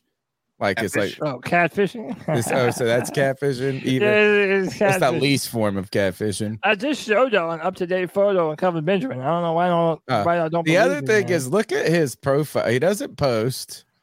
He's got 300,000 followers for not doing anything. Look how arrogant his handle. Look at what it says. What does it say? Fuck how you feel. I'm free. What do you think that means? Let's read between the lines.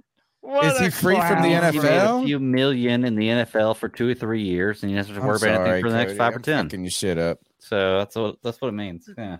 Maybe he's free to eat. Wow. Man, he's like free from y'all's criticism, bitch. Well, you know what, Kelvin Benjamin? Your criticism is never going away on this show. In fact, I'm starting an effort right now. I want a candid photo of Kelvin Benjamin. Somebody out there has to know a way to just see, how is Kelvin Benjamin the only motherfucker on the planet that has no internet presence? Folks, I want a picture in the last year, an update. We need Kelvin Benjamin updates on this show. Probably because fans are flaming him all the time. We're coming for you, though. We need this. I need this in my life. You're not off the hook yet, buddy. Next call. And then we'll go back into why are we even. I'm taking a lot of calls here. Well, hold on. Where did it go? Let's see. We heard this one, I think. Sideshow said free to eat whatever hey guys, don't play that last one. He just my dad just. He said, "Don't do that one." Yeah, he said, "Don't do that one either." Apparently, 33-second call, and then we're going. Hey guys, Kyle again. I don't know if this call will get played or not, but this is a real quick one.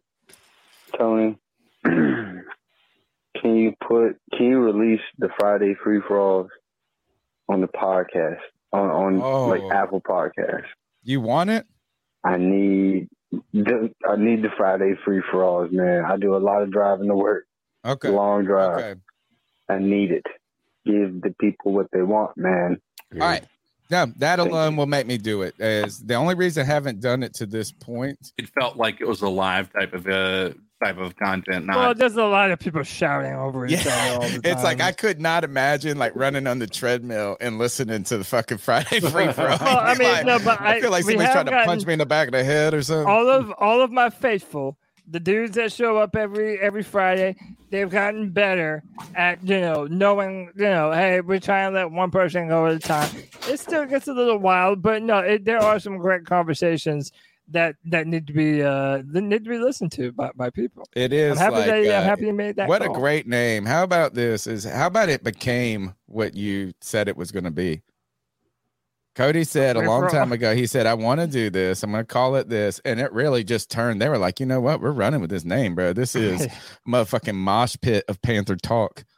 Bro, it rolls off the tongue, baby. C3 Friday free for all. You already know what it is. For the fans, by the fans. Be a part every Friday at 7 p.m. You can be on that Apple podcast, damn it. You're meeting some real personalities there, from Anthony to Pickle to G Baby. I mean, the callers, dude. Yeah, man. The C3 Army is strong right now.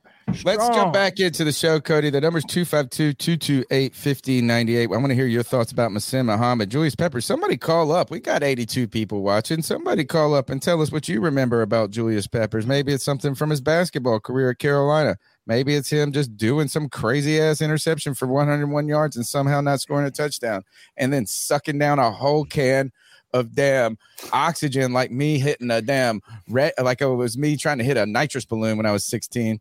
Cody, what do we got? The C3 Panthers podcast we've completed 10 seasons now. This will be our 11th year. It's kind of that 10-11 cusp. I have to count. It's so crazy. We started in 2013. Come a long way. Big year for us. 2023. So this is the 10 years of C3. If we could get September, that's when we started. I think it was like about 4 weeks in or something. And to mark such a joyous occasion, man, we have new ways for people to support the C3 Panthers podcast, baby. That's right. We're talking about dope-ass T-shirts and apparel. We've got shirts. We've got mugs. Look, man, we're even Tony, you mentioned the army of C3 faithful. Even G Baby has inspired a shirt. He's got a whole clothing line. G Baby got a clothing line coming. But we're gonna have to do more for Pickle. We're gonna have to do all the ones for the boys that are adding to the C3 family, man. But listen, if you would like to support us, this is a way that you can do it and show off that you are indeed a part of C3 Panther Nation, man. Go to CarolinaCatChronicles.com. Greg is the author of these fine shirts, man. Appreciate Greg for throwing them together, man. Tony and Greg have been working hard on the merch. Boys, C3, 2003 is our year. And this you is can the start go of it to right here. all the way. The way you can get this stuff is you go to CarolinaCatChronicles.com. It's print on demand. And so what you do is you buy it off our website. They print it and ship it to you. I got the Next Level t-shirt. So every t-shirt that you get, by the way, you can also buy some gear that I still have, like in boxes that I've been trying to peddle for a decade here. You can get the Voice of Panther Nation, CarolinaCatChronicles.com t-shirt, One Nation, One Voice on the back. You can get that on the website too. I mail those out independently. A small way to help us, but it's a cool thing. We're just trying to offer some more things, more ways as we continue to grow. What I do love about this is we're going to continue to make this fan-based and fan-friendly and fan-fun. I am going to make a PG version of the You Make Me Sick t-shirt instead of You Make Me Fucking Sick. It doesn't say, it's FKN. Yeah. But I do love this is the idea that we have a G Baby line already. Yeah. On the back, it says G Baby. I put a little shout out to him on the back where the tag is. We don't even have a mention of the podcast on this. It's just, this is the G Baby shirt. You Make Me Fucking Sick. I want to see how these look when they come out. I think it's going to be great. Man, wait until we get a Pickle shirt. We're going to have some cool stuff coming. So the more creative personality you get in this show, the more love you're going to get in these ways. You can support us by going to CarolinaCatChronicles.com, hitting the shop tab under gear, just like that. Very simple.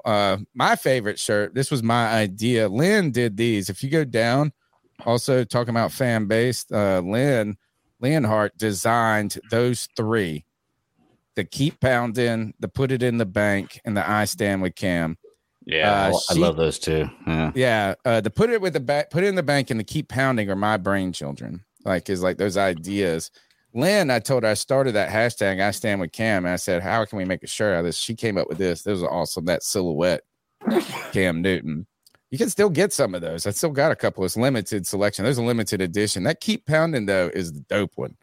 We went to England. That was a cool shirt right there. Dude, I love the Cam Wow, man. The Cam Wow was amazing. Like, what a great design. idea. Yeah. What a great idea. I still got a few of them. Yeah.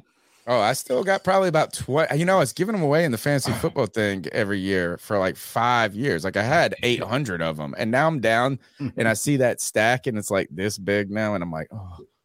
And we have another request. JJ with the $4.99 says, Tony, is it also possible for you to upload to the free for all to Spotify too, please? Oh, totally. Yeah. I'll just start putting it out on audio format. If you guys want it, you'll get it. I just have to, it's going to have to come with a warning to people. Like, don't listen to this in the car with your kids. I mean, you can say that about this show too. Probably. Actually, I've had some people mention that in the past. All right. What's up next is with the Carolina Panthers, guys. Yeah. So to keep it Julius Pepper centric. Brian Burns, he said the only jersey I owned as a kid was Julius Pepper. So this is kind of full circle, man. And again, a lot of the things, and I mentioned this earlier, Tony, some of the things that were said about Julius Peppers are also kind of being said about Brian Burns. And that's, it's almost like, hey, history doesn't repeat itself, but it always rhymes, a wise man once said. So I found that funny. Figured that we would throw that in there. This is very interesting. Staying on the topic of Brian Burns, there was a poll done, and basically they they polled NFL executives, players, scouts, and coaches, and they did a top 10 list of defensive ends in the NFL. And our very own Brian Burns came in at number 7, right behind Nick Bosa, Myles Garrett, Michael Parsons, TJ Watt, Hassan Reddick, and Max Crosby. Do you think this is a good number for Brian Burns? I don't see him ahead of Bosa, to be honest with you. I don't see Bosa in the number 10 spot, but I'm not as up to date on this. But no, I think he's a top 10, but like, no question. 7 sounds about right. I just don't know if I put Bosa at the end, you know? This has been the point with Brian Burns, right? That's Joey Bosa, and Joey Bosa has not been the same been hurt a Bosa lot, right? that he had previously been. He's been hurt a lot, as Tony alluded to, but he also hasn't been producing at a high level for the past couple of years. Kind of the name recognition. I am surprised I am surprised, like Greg, that he's not just ahead of Brian Burns, whether it's right or wrong. Just because his name is like you said, recognition and exactly. And the one name that's actually a little. This is, I think, been my point with Brian Burns is that he is a top 10 defensive end, but you could make an argument that he's not a top 5, which I just still feel like we're splitting hairs. Like he's he's in the right. We just need him close to it. Yeah, I'm just happy that Cam Jordan isn't even in the top 10 anymore.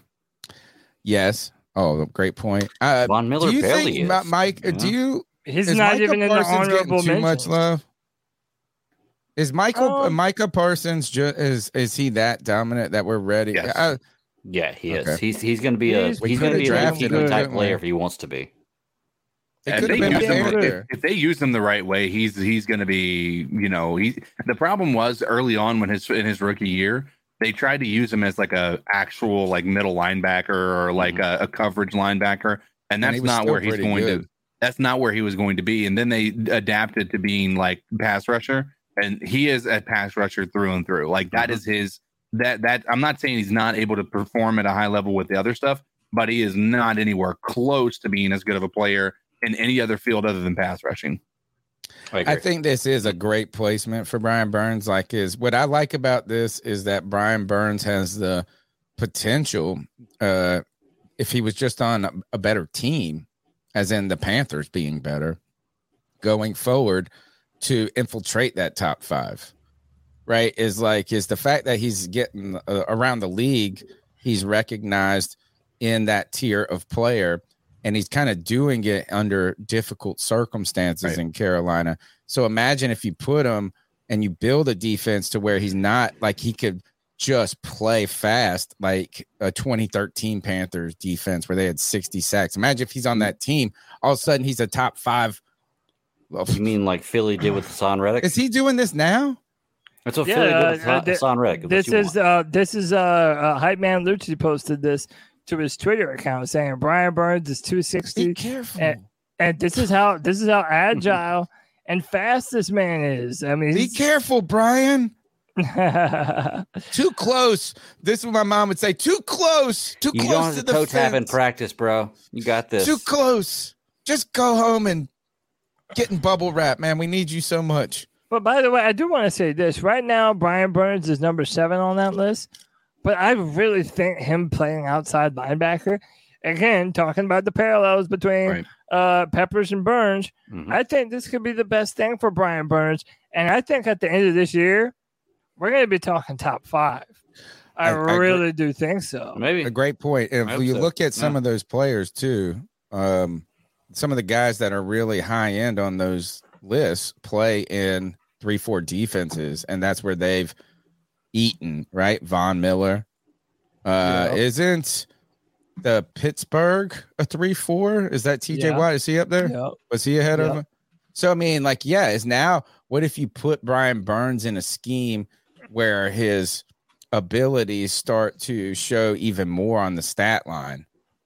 You're right. Is very interesting and think very of all scary. those near misses.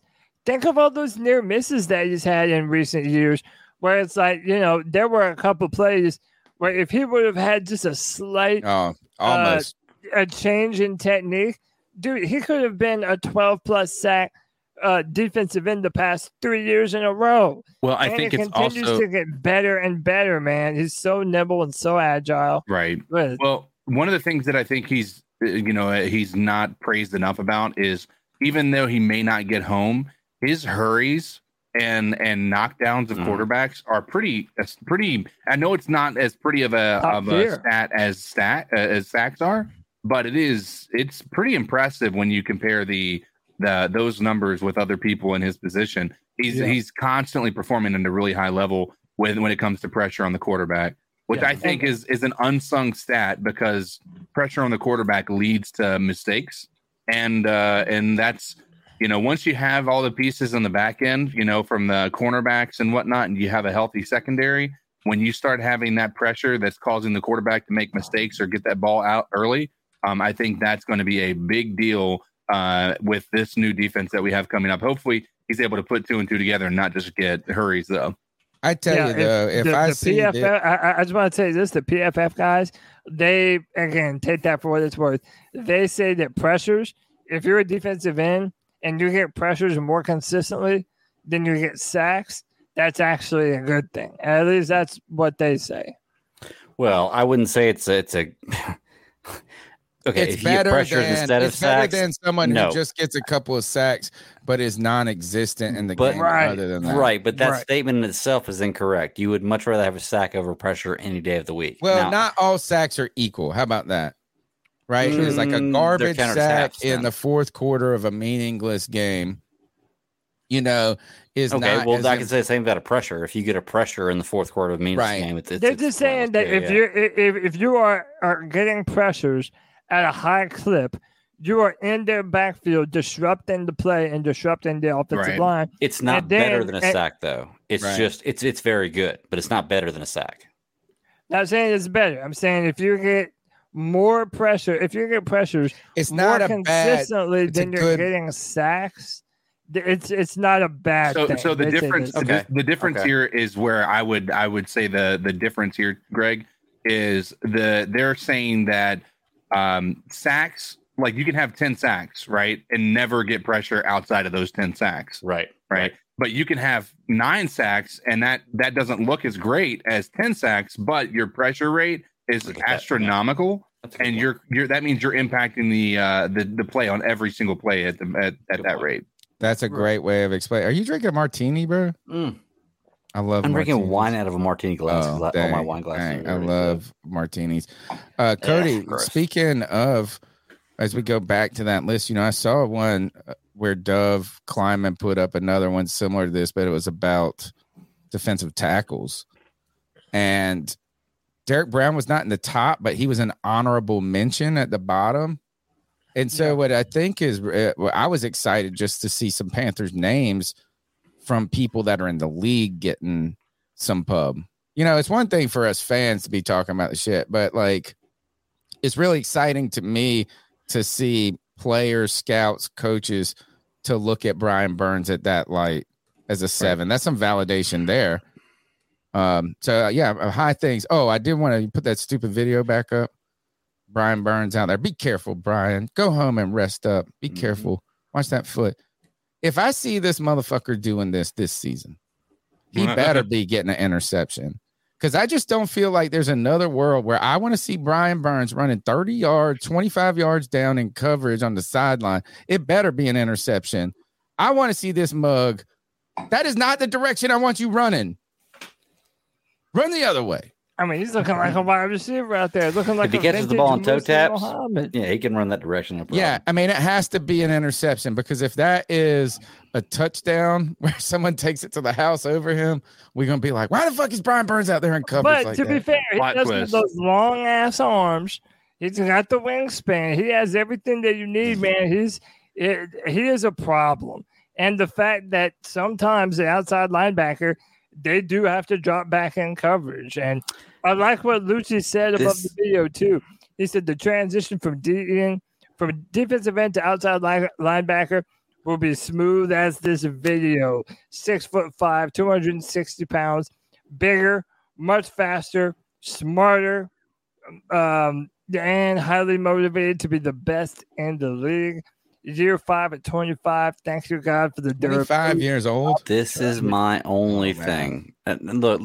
Everybody's getting me in the chat about white wine. I ran out of liquor. That's why I'm drinking my wife's white wine, because I ran out of liquor. Okay, so shut up. We're out there. Yeah. Look, I'm not trying to take away from this. Okay, but we're seeing this video where he's running, covering nobody, and it looks like the ball is thrown to him. It wasn't. It doesn't look like it. It was. That's what I'm saying. To a spot. So he can run and catch a ball to a spot. That's great. That's great. Yes. Thanks, Greg. But that does not mean that he can pick a ball off. He can not cover somebody and pick a ball over off. here. I already am the wet said blanket. we want to see him go in a different direction. Don't want to see that. Before we get into any other chats or any other topics, I've been trying to bring this up, but I haven't found a good spot. And I do want to mention this. The Rumble chat right now, ZCD is in the Rumble chat, and he did bring something up that I want to talk about. And he has a question. He says, okay, hear me out. We have one of the richest owners in football, and we finessed the number one quarterback. Did Tepper buy us a couple Super Bowl picks? It's a very... How do you mean? So basically, do you think Bryce is going to win a Super Bowl? Basically, is what he's asking. Yeah, I do. Do you have to give David Tepper credit for this past offseason? If he don't win it his rookie year, I'm fucking disappointed.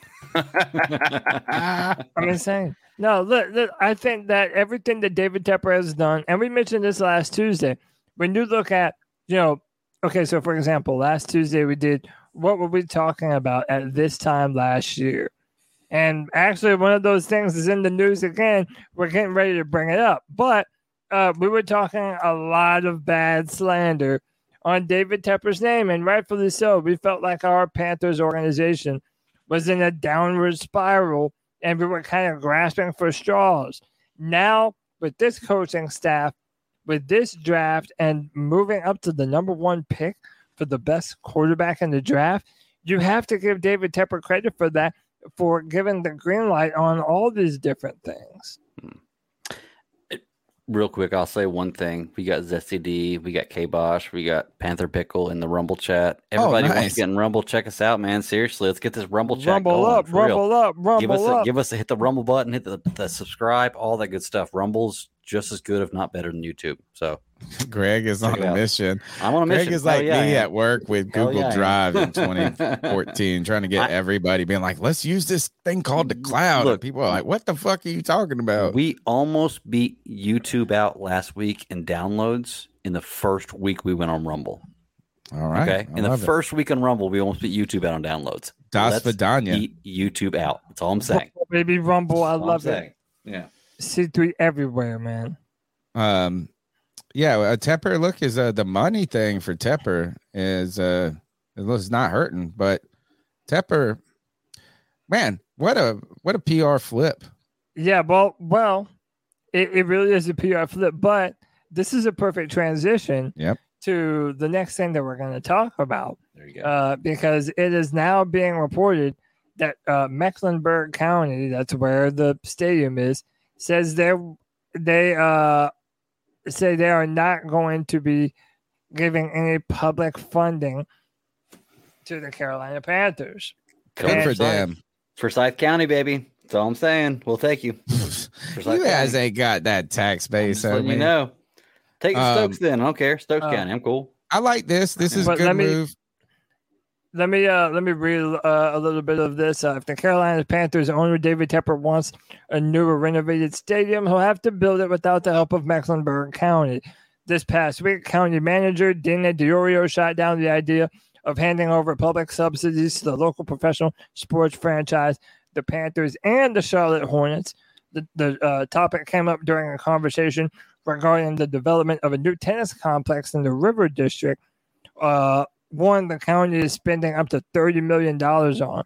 When asked by the commissioner, Pat Cottom, if devoting such funds to the complex would eventually lead to the same for pro teams, he would say that I have had conversations with David Tepper in the past that the county would not participate in any financial support for stadium upgrades because what you, Cottom, said that the city has a specific tax on hotels and food and beverage preparation that's dedicated to that purpose, and that county does not have that.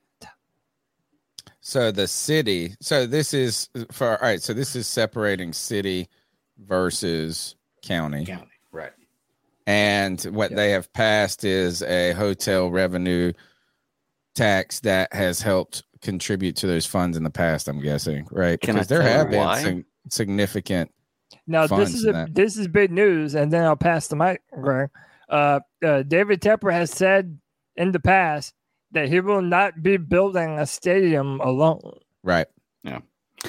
Well, I can tell you why that Mecklenburg County has expanded or at least put money into food and hospitality in the last few years, at least, is because the college I went to, Johnson Wells, down there in now Charlotte, is one of the biggest culinary schools and hospitality schools in the world.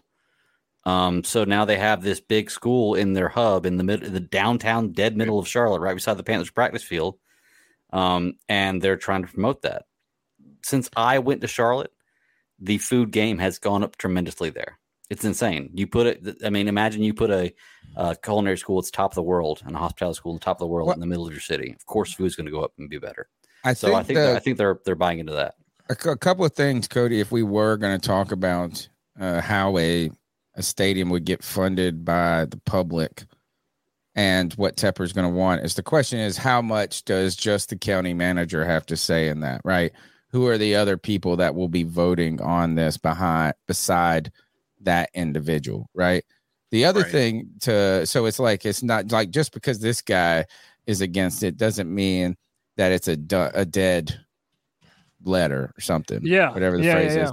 The other thing, though, like I do think is the important part, or one thing that he's saying is this, which is like you say, hey, we bring all this revenue. Well, you bring it to downtown Charlotte, you bring it to certain areas, and that's why they have that restaurant tax. That's why they have that. But like a pizza shop 70 miles down the road or whatever, not that far, but like 25, outside of the county area, is the economic benefit.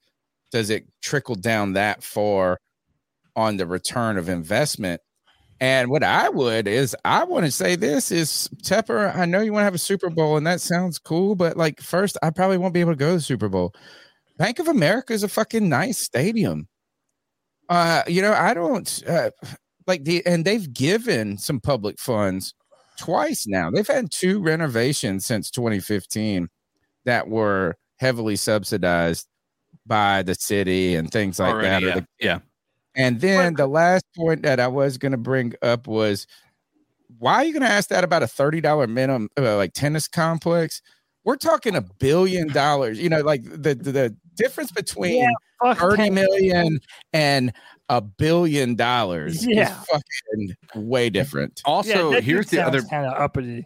Here's the other piece to that is, like when you look at the situation with the Indianapolis Colts, they don't own their stadium.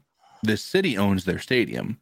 So the city can make decisions, for instance, like last year when they had and this is again just based on my understanding of listening to things like Pat McAfee and stuff like that. But they had that whole thing where they had to create an neutral ground if there was ended up being a playoff contest against the Bengals and the Bills, because of that whole situation with the Magic. Anyway, there was going to be a potential for it to go to Indianapolis, but Indianapolis declined. Like the actual city declined because they had a volleyball tournament in the stadium for that. Like, and that's what I was. And you're muted, Tony. But that's what I was wondering too, though. Like, wouldn't it be such a baller move by David Tepper? Like, if he literally paid for his own stadium, which, let's be real, it would be a pretty penny. But David Tepper has plenty enough pretty pennies to be able to do so.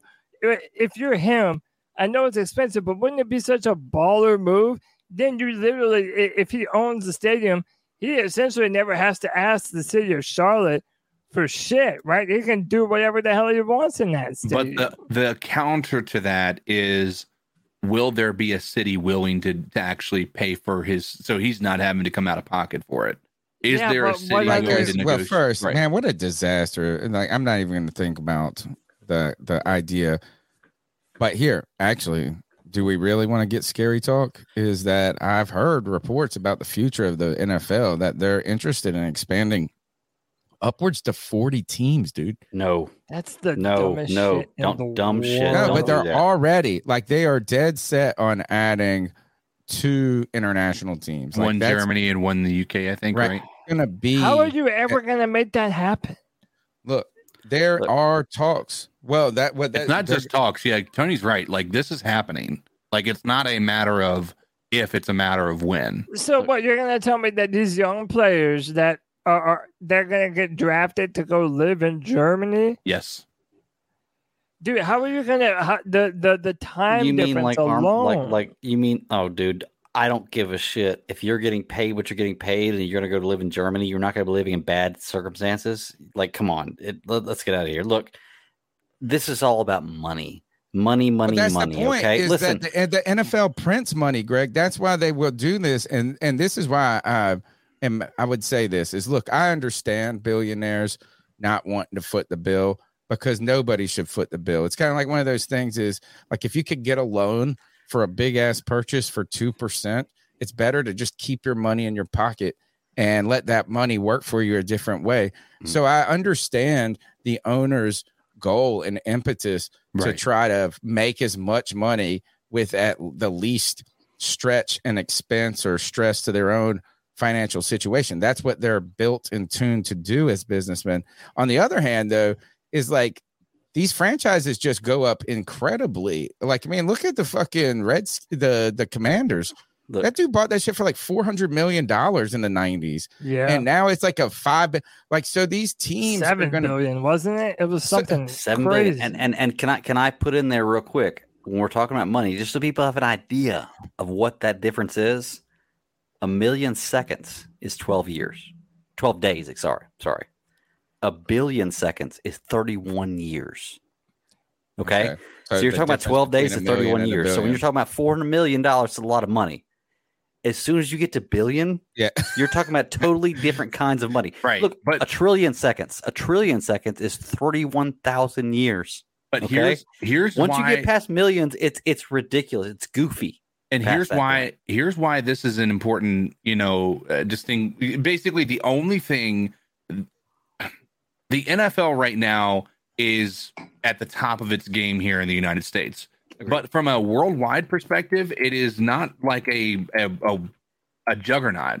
This is a giant move, and this is why they're going to do it. This is not a matter of again, it's not going to be a matter of if they're going to do it. It's a matter of when, because right now they want to be able to create a team that people in Germany have a stake in wanting to be successful. Now that's going to be a potential foothold they have in that country when it comes to that stuff. And then you have the potential for other countries to start to come along as well. Like you think about Mexico and Canada and all that stuff. I or think, other even domestically, the United States. Keep Canada out. But this is great. I mean, I hear it perfectly what you're saying. There is a massive there's a massive fan base in Germany. But I'm saying is, how are you going to, one, what division would they be in? Two, are you telling me that a team is supposed to travel to Germany twice a year? And then hang on, so then how many? Well, hold on, how many times is this team from Germany going to be traveling back and forth from Germany to America, from Germany to America? Nah, they're probably going to play half the season on the road and half the season at home. You know what, Cody? Boo fucking who? Seriously. You're getting paid millions Greg, of dollars you're not a year. Understanding. No, I'm understanding. No, hold on. I am understanding. I think he's talking about just logistically. Exactly. You can fly on Wednesday. You can fly on Wednesday morning and be in Germany by Wednesday afternoon. Okay? Period. All right. Man, it's 10 hours, dude. You play 8 hours. You can fly. You can leave on Wednesday morning and be in Germany by Wednesday afternoon. 10 hours, exactly. That's what I'm saying. Jet lag, but then are you okay? Jet lag by Thursday. Exactly. That's what I'm saying. You play 1 day a week. Seriously, let's stop giving these millionaires credit. Stop, Greg. For being so fucking hard. I'm sorry. It's about how hard it would be to even make this happen. I don't know. It's actually possible, Cody, and this is what they're going to do. Work out and play football. Seriously, they're going to add a second bye, Cody. Cody, they're going to add a second bye. That's what I would do, is a second bye week. And what you do is you have them play maybe 2-4 4-week stints. They play a 4-week stint at home in Germany. Then they play a 4-week stint in, or they probably play a 4-week stint on the road, then a 4-week stint at home, because then the teams that travel there can all have a bye after that game, right? And then they'll go back on the road for 4 games, back at home for 8 or something, whatever, to get to 17. A second bye would be necessary for that. Probably need to put them on Thursday night football one week, and then they wouldn't play for another 10 days. There would be something maybe they could do with that. But we go to this right here. There's 2 stories. Look, this is a Bleacher Report says this. If the NFL, not Bleacher Report, this is Pro Football Talk. Expansion to 40 teams isn't as crazy as it sounds. Yeah, gotta change tabs. Hold on. You see. But you have to go to 40 weeks, though, right? Like, there's no way or not 40. Sorry. There'll be more divisions. At least 20 weeks. It says if the NFL offers St. Louis an expansion team in an effort to resolve the Rams relocation litigation, the league wouldn't move to an odd number of teams. The league would add a second team if it adds a first one, which gives rise to a bigger question. How many more teams could the NFL eventually add? Regardless of whether the league successfully expands the regular season to 18 games in order to increase inventory for betting purposes, it wants to do it. The question is, when can it persuade the NFLPA Players Association to do it? Yep. Adding teams adds inventory, though. With more and more young, capable quarterbacks entering the NFL, it's not crazy to think that talent pool for college football can support 34, 36, 38, or even 40 teams. Yes, 40 teams. If the expansion process from 32 begins, 40 becomes the natural ending point. That would result in 8 divisions of 5 teams, and it would make sense at that point to have a 16-team playoff system. Nope. There could be even preliminary round that trims the field of 20 teams to 16, with 6 teams in each conference getting a bye and 4 others playing in a new wild card round, locking in a field for 8 teams per conference. You're going to get diluted football. Why? No, you're going to get diluted football is what you're going to get, and it's just not going to be good. I'm telling you, they are milking the cow too much. Stop. Look, come on. Okay. But here's the you're alternative. Confusing me. Are you in favor of this or not? Not at all. I don't think that it's going to work. I want football all year, buddy. I was going to say, I don't disagree to the fact that it might dilute the product, but I also think that it opens up. I'm a believer in that when the more people you have involved with the, potential talent moving into the NFL, the better the quality of the game would be. So for instance, right now, we only pull from a talent pool in the United States for the most part, because people don't grow up playing football in the UK and Germany and all these places very much, right? And they especially don't have access to the type of coaching that we have access to now. So the idea of expanding the NFL not only opens up the market, but it also opens up the potential for kids to want to actually play football in England, or American football in England, American football in Germany. Where was the number 1 draft pick for the basketball at from? What's that? Winnakombu, the number 1 draft pick for the NBA this year. Wembanyama? Where is he from, Greg? Like France or some shit. Yeah, something like that. That's what CK's saying is like, soccer. I shit on soccer, right? But it is the world's largest sport. It's okay. It's only the world's largest sport because it's one of the oldest sports played in the world. It doesn't have anything to do with. Oh, it's played worldwide. That's why exactly. It's worldwide. It's one of the Chinese people playing football. Cricket, people weren't playing football. People were not playing football until you got to America 100 years ago. Dude. That's it. How many people are going to watch lose track of time? Every NBA game and every MLB game? I agree. I think it dilutes it. Exactly. I don't think that we need 40 different teams, man. Like, you're doing too much. And Greg, I know you kind of belittled this dude, but I'm telling you, asking a bunch of young 20-year-olds to go and live in a foreign country where they don't speak the language, yes, it's for millions of dollars, but not everyone's going to love that, man. And I do foresee an NFLPA battle. Well, good. They can just fucking devote their time to football. Instead of CJ Stroud going to this party. It's easy for you to say, though, man. It's easy for us to say. So let's put this on this level then. Get the joke. All of us Bryce, who are not world-class athletes. Not world-class athletes, okay? You didn't get it, Cody? Tony, Cody. Oh, you were talking if somebody gave you $3 million right now to go practice football for a year, would you do it?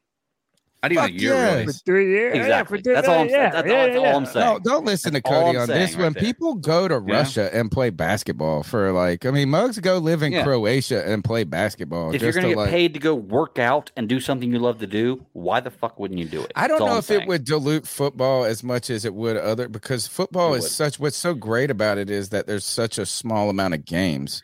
Well, I'll tell you, Right. I what's think diluting football adding right too now many is- games would be more problematic than more teams. I think you would just see less teams as much. But I do think like CK is not only, even if you don't think abroad, CK is there are a lot of really good players that are league on the cusp of being in the league. There's just not enough spots. So if there were 4 more different teams, there would be 4 more special teams opportunities. And that's not an insane, we're not talking about giant, overly crazy size rosters. We're talking about 53. You would add 4 teams, you add 200 more players to the league. See, but now you're getting into semantics of things. Like, honestly, like, I'm not going to lie. I guarantee you, there is an artist, a female artist out there who has the talent that Taylor Swift does. Sure. I guarantee it. Guarantee it. There's probably some that are better. There are better. That are not successful. So what does that got to do with anything, It's all about being in the right place at the right time. That's what life's about, dude. But if we have more places, when you start to add more stuff to include more people, all you do is dilute the sample. All you do is dilute the sample. There are going to be some people who do not make it, even though they should. Period. There are going to be some people who make it, even though they shouldn't. Period. That's life. Bro, Cam Newton would be starting. That's life. If there were 4 more teams in the NFL, Cam Newton be a starting he'd quarterback. be a superstar in Germany, damn it. Yeah, exactly. Yeah, he'd be the starting quarterback on a 1 in 19 team. Yeah, you'd be like, oh, well, we got Bryce and he lives in Croatia and he only studies. Well, we got Cam and he goes to the fucking he's at all the fashion shows. People got to stop thinking that superstars in the world are the only people who can do that. There are tons of people who can do the exact same thing they're doing. They just haven't been discovered. Here's my question. I hear you. Greg. I would be excited. Here's my question to Greg and maybe even you, Cody. Right now, what do we know about business? Right, if you want to remain at the top, you can't just continue to maintain what you're doing. Right, if somebody's going to come in and overtake it.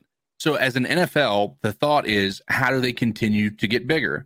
How do they continue to be more financially successful? Right. Yeah. And we've tapped. I mean, to be quite honest, we've pretty much tapped the North American market. Right. Like there's not much more they can do in the United States, like to be able to try to grow the brand and whatnot. They have topped out. Yeah. Right. They have Austin. San Antonio. No, I'm not even talking about getting the new teams. I'm talking about from just a perspective. Like even if you add new teams, you're still having the same issue that Greg's talking about, which is the potential for a diluted product.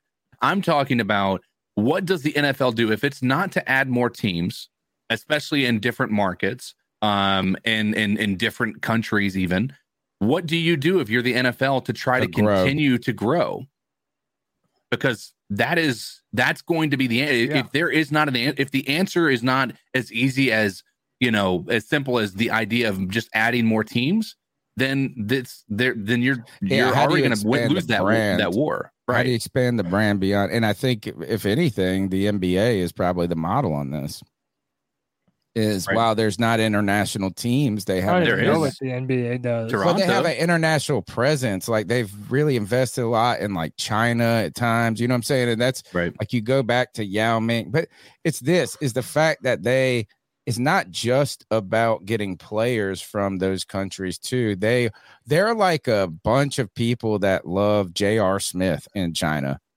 You know what I'm saying? And there's jerseys being sold. They're probably all knockoff. Come on. I mean, CK is right. I mean, listen, whenever they put games out in Germany and the UK, they sell out in no time. More eyes. It's like Netflix. Netflix, the fan base is there.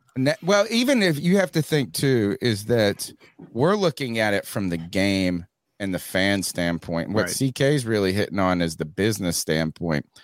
And there's never a point in a top, like think publicly traded companies, where you're just like, hey, we're great. We make enough money. It's always grow. Like, how do you grow into the next thing? and the NFL is their next thing is gambling, and how do we have a more international footprint? They're probably going to call him Mr. Beast for a goddamn to be a consultant, because he's gone up crazy, because he just is like one of the first people that dubbed all his videos in Spanish. Right. Do you know what a self-fulfilling prophecy is? I mean, a prophecy that fulfills itself. It's exactly like what I'm saying is, like, this is basically like a self-fulfilling prophecy with the NFL. Like, if you continue to expand for the sake of growing money, even though no matter what, you're growing money every year. Every year the NFL is making money. The salary cap goes up every year. That's based on what they make, based on profit. Okay, so you're making money every year. If you get greedy and try to get bigger than you need to, I think it's going to be the downfall of the NFL. Or what if you don't evolve, though? What if you just don't evolve, though, Greg? I mean, you could just say they it's are evolving. evolution. Are you kidding me? They don't need to evolve. Right now, the NFL is right where they need to be. Sears? Every single year, they make money. Not just not an income. This they is make what the CEO of Sears said in 2006. Huh? This is what the CEO of Sears probably said in 06, where it's like, Well, we've CEO just been a profitable business for 106 years. Sears is quite a bit different. That internet thing. And you know what? Greg, you know what? If there was a Belk to the NFL, I would say okay, but there's not. But you have other sports like soccer. Who is starting? Soccer is never out producing NFL. I'm sorry, it's worldwide, on a global level. Yeah, as far as popularity on a global level, you're right. But we're not talking about popularity. We're talking about making money. Is all we're talking about. You're talking about business, X and O's, right? I guarantee you. Soccer players, man. If you're talking about money, the soccer, like if you look at the total like income of all soccer league, like the NFL, like Major League Soccer, like just professional soccer over the entire globe. Oh, it's dominating the amount of money. And how much more is that? Okay, so we're going to use per capita here. Well, I don't know. So how many more soccer? Hold on. How many more soccer players across the world are there than NFL players in the NFL? A lot. But that also means that's what I'm saying.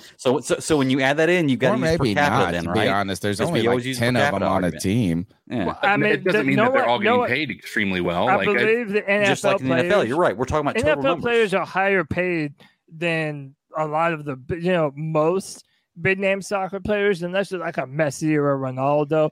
But another interesting question that Kev brings up, it's like, yeah, they can sell out one game, but is that market going to be enough to support them through an entire season of football? Exactly. We don't necessarily know that yet. Exactly. Is there a way, though, could you say, though, that, and we're probably going, this is how we make this a 4-hour podcast. Show. After this, we'll move on. Maybe this is the money to be made though in the NFL in seats and ticket, like maybe their revenue model is, you don't want it to become too dependent on just the stadium activity. Like imagine if you could make that same type of money and not even have the expenditure of a stadium, right? Like what if we were all VRing to go to the game and it was just like in a fucking 10 building or something? You know what I'm saying? It's like you didn't have to have a $3 billion or $5 billion stadium. So I guess is like, is their model, where are their revenue sources? Are they looking more and more to brick and mortar, or when in these types of moves, or is this a different kind of idea of how to make money through jersey sales, t-shirt sales, through the expansion of the brand? It's hard to, but the NFL, what I guess I'm trying to say is this, is the NFL, and to counter Greg's point, does have to continue to evolve. They might be the biggest alpha or whatever predatory animal right now, right? Top of the food chain. But at the same time, if they have to continue to stay ahead. And the question is, how do you continue to do that? And it might not just be, look, the games are too expensive to go to. And also they probably have to be thinking beyond TV now. The NFL TV revenues have been so giant. Right. Are these TV networks going to be able to pay that in the future? Or are they going to have to? So this is, I think, just kind of foreshadowing that they have to continue. These guys, these billionaires aren't going, oh, we're just making money. These guys are trying to get the most juice from the squeeze. Conquer the world. Yeah. Conquer the world, but at the same time, I mean, you talk about every business, you think about scalable, right? That's it. How can it continue to be scalable? And now the other part of this is you start to think about the idea of streaming, right? Now all of a sudden you have a global audience that's going to be able to stream your games on Amazon Prime. You're not having to negotiate these individual TV channels in Europe and Germany and obviously part of Europe, but like South America. Just YouTube. They just got YouTube. That's probably, I wonder if that's a great point why they went to YouTube. Right. I mean, yeah, because you're not having like that's where the eyes are. More people are there now than there are on these traditional satellite. I think networks. it was satellite before. And I will say too, that has to do with the company or the whoever has the rights to that serving it. You're right. It could be a bunch of games on Amazon that you see, but it may not be. It may be a bunch of games. It may be a few games on Fox, a few games on NBC, a few games on Amazon. We won't see and them, you but have to somebody pick will. and choose what you can watch based on where they are. You know. My final question: do you think they would have an easy time attracting free agents? That's what Kevin brought up. I think that's got to be a part of the whole conversation too. But I think free agents will, because guess what's going to happen if you start to expand in other markets? That cap space is going to start to go up even more, and that money is going to start to come in even more. So yeah, I think attracting free agents is still, and I think if you start to expand into other countries that are used to soccer players who are getting fully guaranteed contracts, I think you're going to have to, as the NFL Players Association, you're going to start to see fully guaranteed contracts more and more for that to be able to actually happen. Cody, before we go to the next slide, I want to play a couple of calls real quick. All right. And I'm going to freshen my drink too. Here is my bastard son right here. See what Kev's got to say. Hey, it's White Chocolate Espresso. What's up? I just want to come on here and talk about, a funny news story that happened to my buddy, actually. So he worked at this crab house on James Island, Charleston, right? And every day he would wear his Panther hat when he worked the line, cooking and everything. And then one day he was prepping and everything. He goes out front, turns the corner, and there's Muhsin Muhammad. And he's like, what the fuck? Because apparently the owner of the restaurant, the crab house, also was good friends with Moose in college. And so my buddy asked him, hey, you mind signing my hat? And Moose actually starts laughing. He's like, you went to your car and grabbed that, right? You didn't have that on. You went to the car. He's like, nah, I wear it every day. And Moose was nice enough to sign it for him. So that was pretty cool. But I also want to talk about this. I'm like, heard a lot of Panther fans feelings by saying this. Carolina will have lost the Super Bowl either way. Sean Casey kicking out of bounds. I'm sorry. I got to get over that. If you look throughout that game, we were done. The defense was over. Whoever got the ball last was going to win the game, was going to score. In that same game, the Patriots scored a touchdown in 49 seconds. 49 seconds, they scored a touchdown on us. So, I'm sorry. Tom would have found a way. They would have went down. They would have traveled. And they would have won. You're overestimating. I blamed Casey at the beginning, but now as an adult, I'm 33. I can look at it. We would have lost, no matter what. I don't care. I've passed that. 2015 Super Bowl, fuck that. That's bullshit. I can watch the old Super Bowl and enjoy it. I cannot watch the 2015 and enjoy it. It is horrible. But that, I'm telling y'all, get over it. Stop getting on Casey about kicking out of bounds.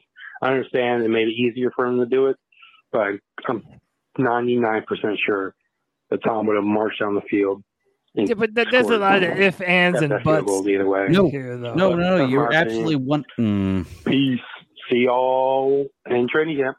You are 1,000% wrong, sir. Well, okay, let me get it right. You're not 1,000% wrong. You're 1,000% unsure of what you're saying, okay? Tom Brady drove 23 yards or something like that on the last drive to win the game. Had you added 20 yards to that? Yeah, with seconds left. Had you added 20 yards to that, there's no way of knowing if whoever the kicker was, Gostkowski or whatever it was, would have made a kick 20 yards further. No, it would have gone to overtime. It would have gone to overtime. No, we were in the lead. We were in the lead. Yeah, we were in the lead. Yes, we were in the lead. No, we were in the lead 29-28. Or excuse me. It was tied. Yeah, 29-29. Sorry. Yeah. I think it was tied. Go back and look at it. Either way, there's no way of knowing whether he would have made that field goal. Yeah, that's beside. I'm on like there. I mean, maybe I understand he's making a case for John Casey, but at the same time, it's like nobody knows what would have happened. Sure. He's going to take the blame for that kick no matter what, because even if you think Tom Brady would have led the comeback and did whatever the hell, like it was still a young Tom Brady. It's not the Tom Brady that we've known the past, few seasons or whatever. And you just don't know, man. Like it didn't happen that way. So people are still going to shit on John Casey, whether people like it or not. Well, guess y'all what? Want to know the stats for that game right now? Jake Delhomme was 16 for 32, 3 for 323 yards and 3 touchdowns. Tom Brady was 32 of 48 for 354, 3 touchdowns and 1 pick. Like seriously, Tom Brady is not winning that game. 16 for 32, homie. That's 50%. And you know what? He probably started out one yards and touchdowns that Tom Brady had. Tom Brady is not winning that battle right there. Jake Delhomme is. I'm just saying. Jake Delhomme is winning that battle. I mean, I think Kev's got a point. It felt like this is Carolina gave them everything they got in that game. And then when it went out of bounds, you knew that sucked. Like we went from having the chance to win in overtime. You don't know what's going to happen, who musters what up. Right. But you give the ball to him on the 40 and then to put it in hindsight being 2020 is, I know that you guys say Tom Brady wasn't the Tom Brady he became, but it turns out we saw Tom Brady, right? We already saw the beginning genesis of Tom Brady. He already won 1 Super Bowl by that point. Gave him the kickstart, yeah. And it's just like you're seeing, yes, he wasn't that. I get what you guys are saying. He's not Tom Brady of 08 there, but you're starting to see that guy has you can't give the ball to Tom fucking Brady on the 40. Can I say that Muhsin Muhammad, who we are honoring this week, had 4 for 140 and a touchdown in the Super Bowl?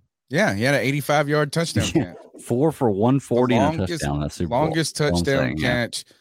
I want you to look up, while we go to the next call, look up how many tackles Dan Morgan and Witherspoon had. Next call. Hey, guys. Robert Mason Howell, a.k.a. Joey the Blind Panther. Let's try this shit again. I don't think I'll get bombed this time because I'm behind 3 closed doors, 2 of which are locked. But Muhsin Muhammad and Julius Peppers. I basically have no memory of Muhsin Muhammad. I know who he is. I remember when he was playing. It was like 08. I was little.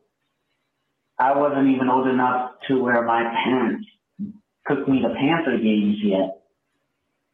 So, and I wasn't really, and Julius Peppers, I remember he left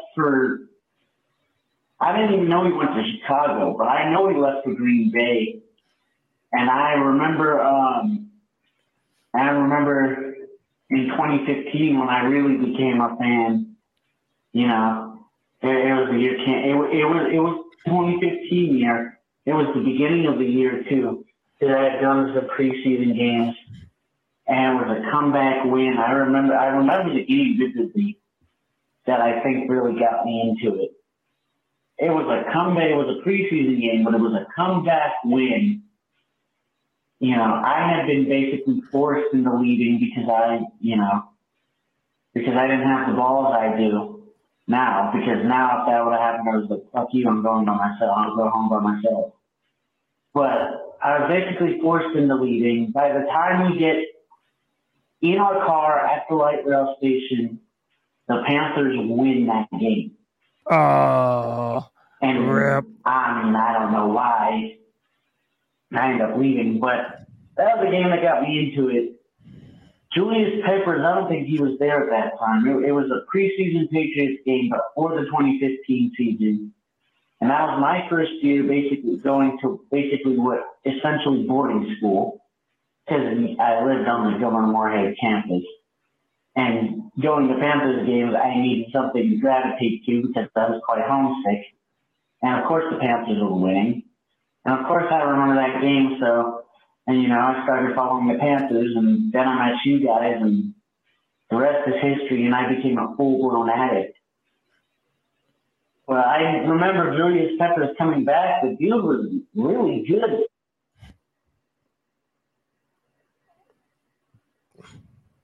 I think he has another part to the call here. Let's see if this is him. Yeah. Hey, guys. Ralph makes him Howe, a.k.a. Joe the Blind Panther again. Anyway, part 2 of the call you should pay attention to. Do not pay attention to the first and second calls because I get bombed, and, my dad knows not to walk in my room when I'm talking to you guys, and he did it anyway. I ended up cussing him out. But leave me alone, Dad. I'm talking to C3. So, yeah.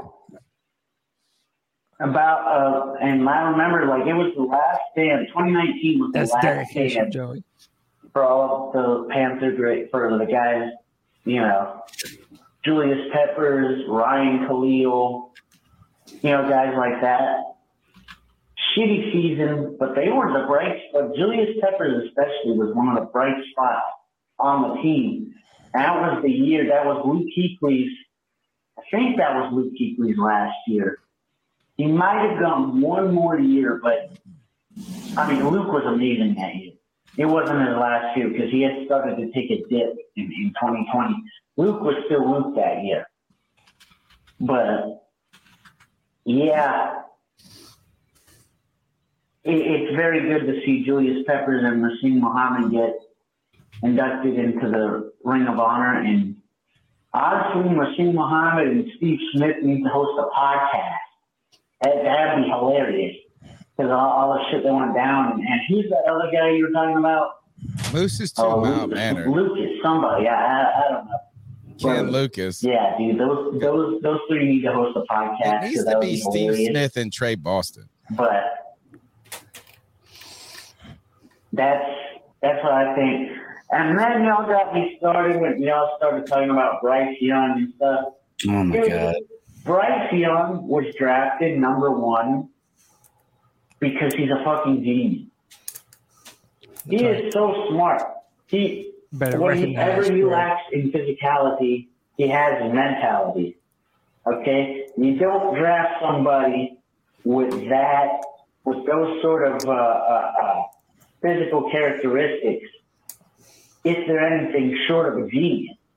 Because, they said the same thing as Marcus Russell, is all I'm saying. Okay? Kyler Murray. Go to bed, dude. Yeah. Facts Go to bed. In the video game contract. You can't be playing video games. You got to study. Okay? And Bryce Young, from what it sounds like to me, what they say, he's not as physically talented as Kyler Murray. I don't know. But you know what? I think we're going to be fucking awesome this year. I think the supporting cast is going to be great this year. And he's not going to growl, and he's also going to leave the game early, left the call early. This is a call I've been looking forward to listen to. Pickle told me he had to apologize, that I was right. I was like, what? Nobody ever told me that. Hey, Panther fans, this is Panther Pickle. Listen, a few weeks ago on Friday Free For All, I pointed out that I thought YGM had been and done enough. It was time to move on from it. Tony disagreed with me. And a lot of folks are like me. They feel that way. But the more I thought about it, Tony pointed out yesterday on a Twitter space that we were running. Shout out, pay attention. We'll be doing a lot more Twitter spaces on Mondays and Thursdays. Yes, sir. C3 Army, baby. C3 Twitter spaces. If we're willing to let Terrence Marshall and have faith that he can come back and be better than he was. If we're willing to say that these other players of Matt Rule's can be better, then we have to be respectful and say that YGM may be better. Now, I know some folks are thinking, well, he can't really be. Well, let's understand something. As much as we know the offensive coaches were crap, let's remember something. So after Steve Wilkes fired Phil Snow, Al Holcomb took over as defensive coordinator. And then after the humiliating loss to the Bengals, Steve Wilkes fired the defensive line coach and the cornerbacks coach. Yep. So, and he had the assistants to the assistants step into play and pretend they were coaches. And at the same time, Steve Wilkes was going to help out, but he was also going to play head coach. And let's remember that's a little too much to put on to a guy who never had correct NFL teaching to start with. Now, YGM played, I think he started, if I'm not mistaken, every game last year. That gives him a road up on experience. Yep. But he's in the new 3-4. You know, he has a lot of encouragement that he thinks he's better off with this change. You know what? We should give him the benefit of the doubt. YGM, I'm back on your bandwagon, brother. All right? We'll see what happens down the road. Wow. And keep pounding and hit that like and subscribe, folks. It ain't that hard. Hey, there we go. Oh, bro, that shit was fire. Pickle and them. Look, the Army be getting the C3 spaces. We're trying to build this community together. So don't think of this podcast as something that you're just listening to. Be a part of it. And your creative, we want your creative bones, man, and to be part of it. Year 3, I've always said this, is year 3 for defensive ends is the one, right? It is the year where the second where guys can become something. Where is, I thought I had the fire Matt Rule button. Yeah, here we go. This makes us, after this, that just always brings this up. Now, hey, look, he's right. And I think I'm right too. Thank you, Pickle. If you're going to give Terrace Marshall Jr. all that grace, then like, look, is YGM potentially, let's not, you know, as you could say, he could be better than he has been. And it's not far-fetched to think that the coaching was problematic everywhere in that building, because now you heard Tommy Tremble coming out and saying, man, it's great to be like fucking improved. And then I just want to say this. You know, between soccer, between the concerts, between football, to me, like, it's been tremendous to see the atmosphere, to see people coming out. So my man's going to start feeling right here. Fire Matt Rule. I'm happy that everyone's out here. Our players worked hard. At the end of the day. So, now what's the point for JC? Yeah, Matt Rule. Speaking of Matt Rule, hey, I'm gonna play Anthony's call. I know he's not feeling well. Good, Greg, what'd you have to say real quick? We'll get Anthony's call. Then well, it doesn't have to do with this. Anthony's gonna bring up Bryce Young, so I'll wait till he gets done. Then I'll talk about this. All right, here's Anthony. What's up, C3? It's Anthony from Charlotte. What's up, Ant? Currently have a fever right now. COVID. But my Panther fandom never goes away. Just wanted to call in and see how you boys are doing on this Tuesday. Chicken noodle soup, I'll be back on my feet soon for sure. But first thing I wanted to say is congrats to Julius Peppers and Muhsin Muhammad for joining the Hall of Panthers honor. I know Julius Peppers is my dad's favorite Panther of all time. Muhsin Muhammad, just an unreal wide receiver for us. He was huge in big games, especially the Super Bowl in 2003. So, yeah, there's that. Honestly, not much to say other than that. But yeah, just a quick call into the show. Hope y'all Doing good. Have a good day. Also, just wanted to let all the C3 fans know that we're going to be doing these Twitter spaces probably once every week to get more people's opinions and thoughts on the Carolina Panthers and different stuff going around the league. So make sure to check that out. If you do have a Twitter account, I'm talking to all the people in the chat room and people that, I know on Twitter already. Anyone's welcome to join. But yeah, that's all I got for today. Anthony from Charlotte, keep motherfucking pounding. Hey, keep pounding, bro. These C3 faithful, man, they're out here going to war for C3 Panther Nation. I love it, man. That man's coming in with the flu. He came in, he making calls, holding sick, Twitter yeah. spaces. He got the flu. Get better, not good. Yeah, get better. That's actually a good call for what I'm talking about here. Because I know that Anthony is a huge Bryce Young fan, and everybody gets mad at me about Bryce Young. But look, I just want to say, okay, let's look at some Jamarcus Russell stuff. Okay? Oh, let's not. No. Here we go. Jamarcus Russell. What is that? Here we go. From Todd McShay. I cannot remember being in such awe of a quarterback in my decade of attending combines at the pro days. Russell's passing session was the most impressive of all the pro days I've been to. His footwork is being such a big quarterback is surprising. He was nimble in his dropbacks and rolling and throwing on the run. The ball just explodes out of his hands. Wait, let's keep going. Here we go. You're talking about a 2-3 year period. Once he's under center, look out because his skill level is certainly John Elway like the best quarterback out there. Here we go. Let's see what this says. If the workout Russell had was Star Wars type. It was unbelievable. But Greg, no one is judging Bryce based all off I'm of saying a is workout, we've heard these things before. What is in that wine, dude? All I'm saying is we've heard all this crap before. And by the way, Jamarcus Russell was 6'6", 265. Exactly, but he was when they only said this. He was 6'6", 265. You're talking about two separate things, Greg. I'm talking about number one pick. No, 1,000%. These are two separate scenarios because one thing is Jamarcus Russell was touted as an athletic person who was able to throw physically. The cannon. He had all of the pieces. Hold on.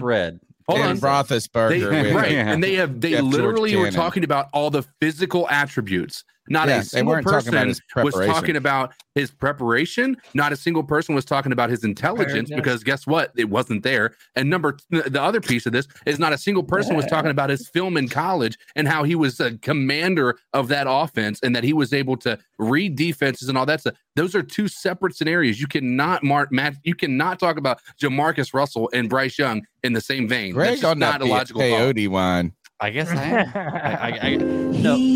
I'm what's on called being realistic.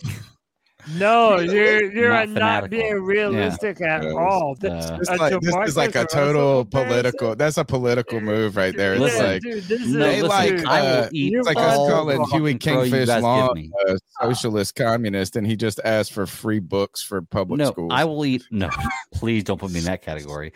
I will eat all the crow you guys give me. All right. If Bryce, we are, bro. You're giving them a lot of fodder right now. You're gonna have to, bro. Stop acting like he's the fucking Jesus when he has not done shit.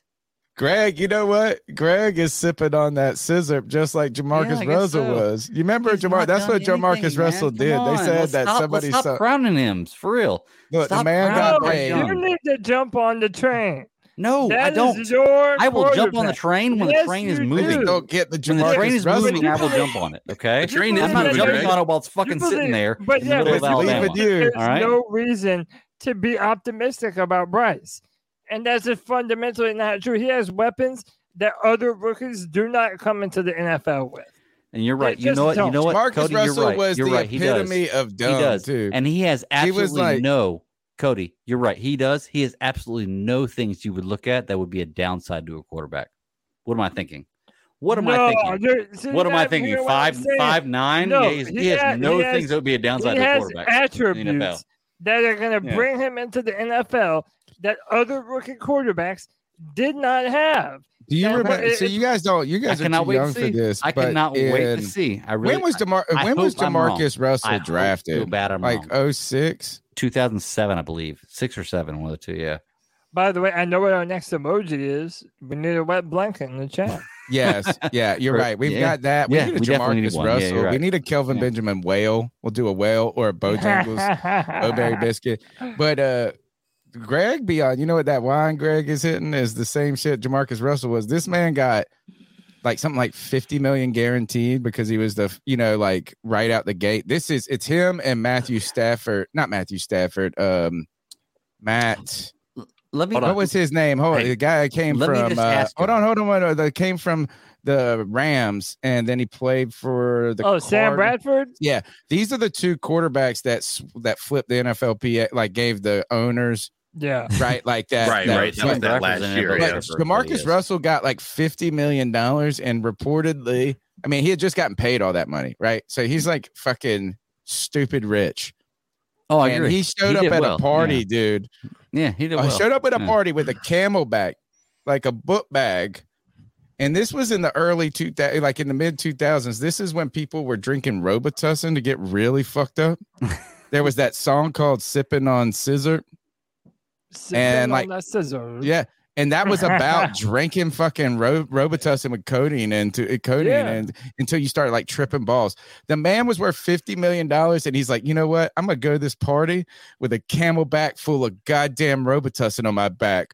Take that. That's the type of person we're talking about. Can I tell you the comparison that I will accept with you, Greg, is if you wanted to talk about CJ Stroud and Jamarcus Russell. Oh, no. That's not even fair. I feel like saying Jamarcus Russell's name in a sentence with anybody is such a fucking slight.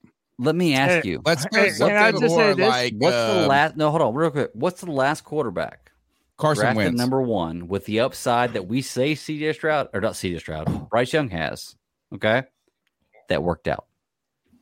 Trevor Lawrence. Trevor Lawrence is still not an elite quarterback. He's a top-tier Oh, quarterback. shut up. Elite guy. No.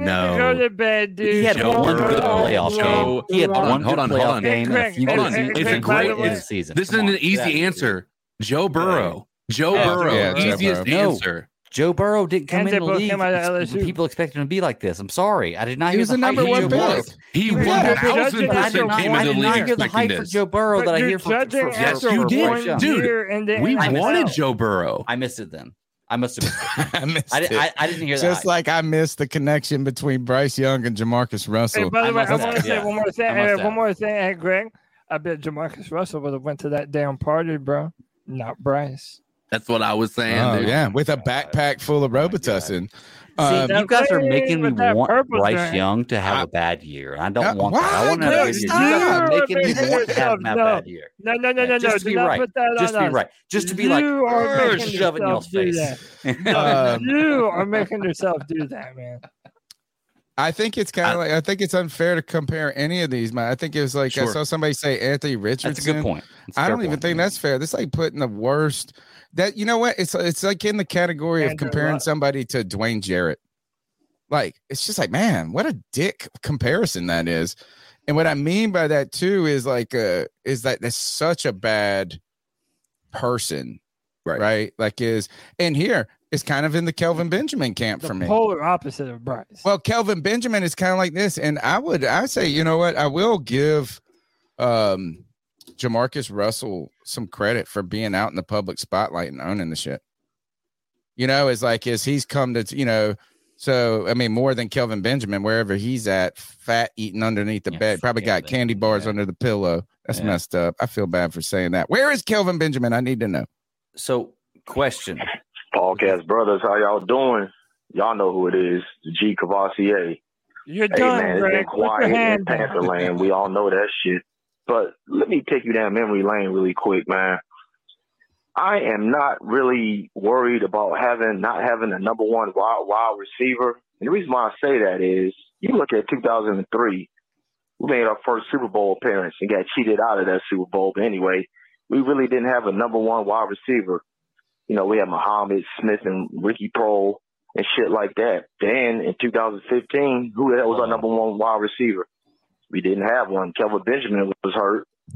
You had Devin Funches, Corey Brown, old boy that came from the Jets is on the tip of my tongue, but it slipped my damn mind or whatever. We really didn't have a number one wide receiver. It looks like we're doing the same shit again this year. Jason And another note, man.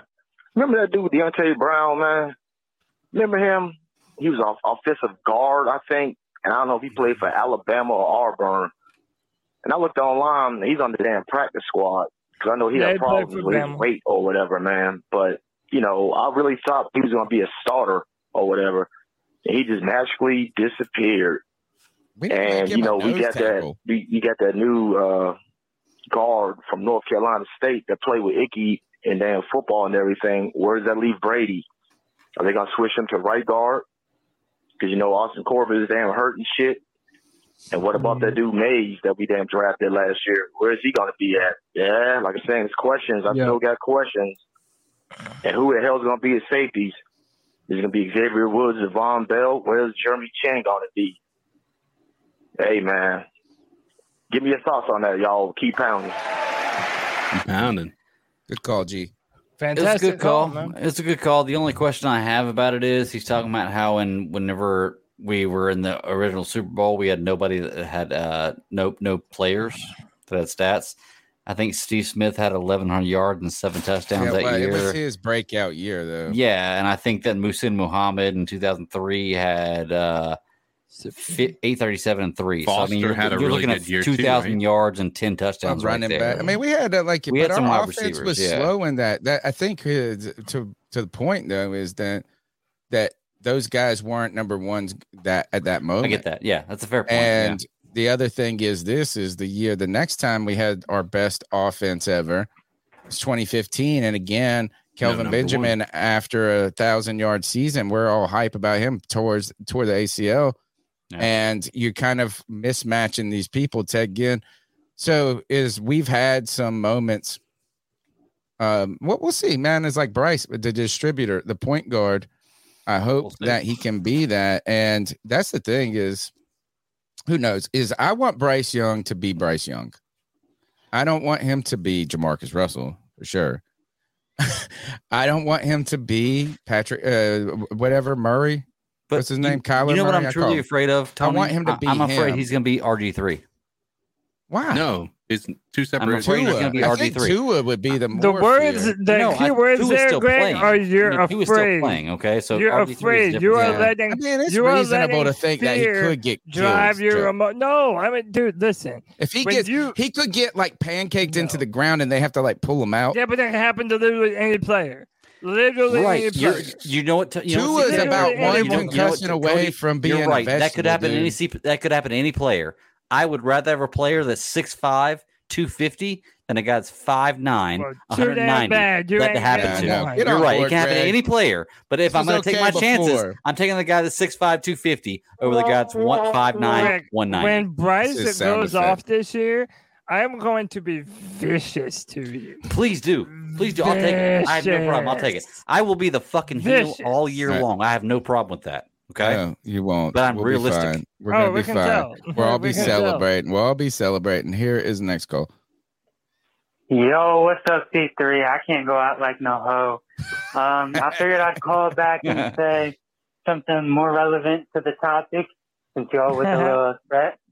I figured what was your favorite memory of those players of Muhsin Muhammad or Julius Peppers, since they were the ones inducted to the Hall of Honor? Tell me maybe an extra player you thought they could have been there, maybe their favorite memory. I had another question that I also asked on the Friday free for all, which is, if there should be jersey numbers retired, who do y'all think it should be? And whether Peppers and Moose are one of them. Me as a younger fan, I don't have some strict memories. So, like y'all telling me about these plays or amazing things they did, always helps to educate the younger generation. So, had to make up for the weak call, I guess. You did a great job, JJ. You know what? I'll give you. I'll be very fast. My best memories of Muhsin Muhammad. Again, that was a little before my time as a Panther fan, but I know his touchdown celebration through the leg. What, Muhammad? That's badass. That's all time. I love that. And in 2017, when Julius Peppers came back to the Carolina Panthers, and just seeing this man, I mean, who was only 1 year out from retiring, just run roughshod over people. I mean, looking like he was still 25 years old out there. The type of tenacity, and that reminded me of all those things that Tony has always said about Julius Peppers. He was a dominant freak of nature that you did not want to line up against at all points throughout his career. Here's a couple of things. Look, he had 15 sacks in college one season. I'm watching YouTube highlights of Julius Peppers right now. And Greg, pull up his stats. How many forced fumbles did he have? Not only is he going after these guys every time, he goes for the ball first. Like as he's sacking these dudes, every time he is smacking the ball out. And so he had, look, his rookie year, he had 5 forced fumbles. He had 5 forced fumbles. 52 forced fumbles in his career. Yeah, 51. Yep. That's insane. Right? So he's like the Peanut Tillman of defensive linemen. The other thing is, I think, again, like I go back to that 101-yard play was incredible. And I think him coming home at a right time and having success. That's another thing I like to think about is that he came back to Carolina. He was old, but he still put up like 11 sacks or some shit. Like, you know what I'm saying? Like he didn't go out like a broken ass. 2 forced fumbles.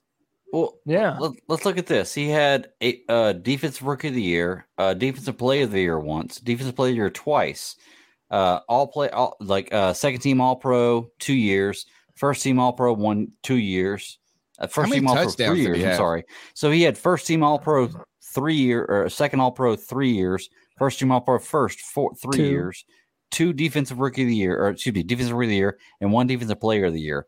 That guy's legit, man. That's a Hall of Fame guy right there. Yeah, I mean, especially when you look at his history, like his where he's at on the history on the leaderboards with regard to the history and most sacks in the NFL. He's what, number 5? Is that what it was? Or did he number 4? Number 4, 5. I think it's 5. No, I think it's 4 or 5. The other thing to think about with Julius Peppers too is that, but like this is, I think of him and Deshaun Foster with those black ass fucking visors. Yeah. Imagine, I don't know if they're allowed to wear them as much anymore or if people do, but now if we had imagine seeing Julius Peppers in the black on black with the black helmet and the black visor, dude. I'd fucking give him my money.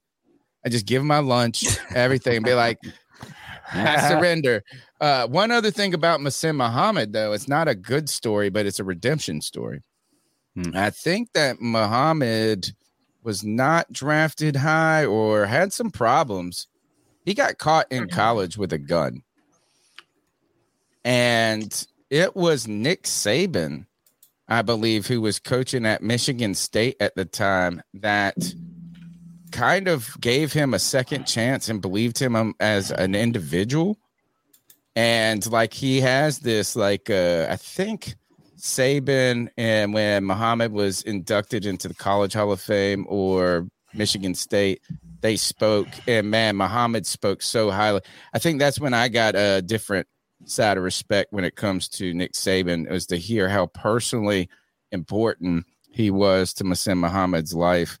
You guys want to hit these last 2 calls real quick? Well, I want to address one last thing he talked about. He's talking about the jersey retiring for the numbers.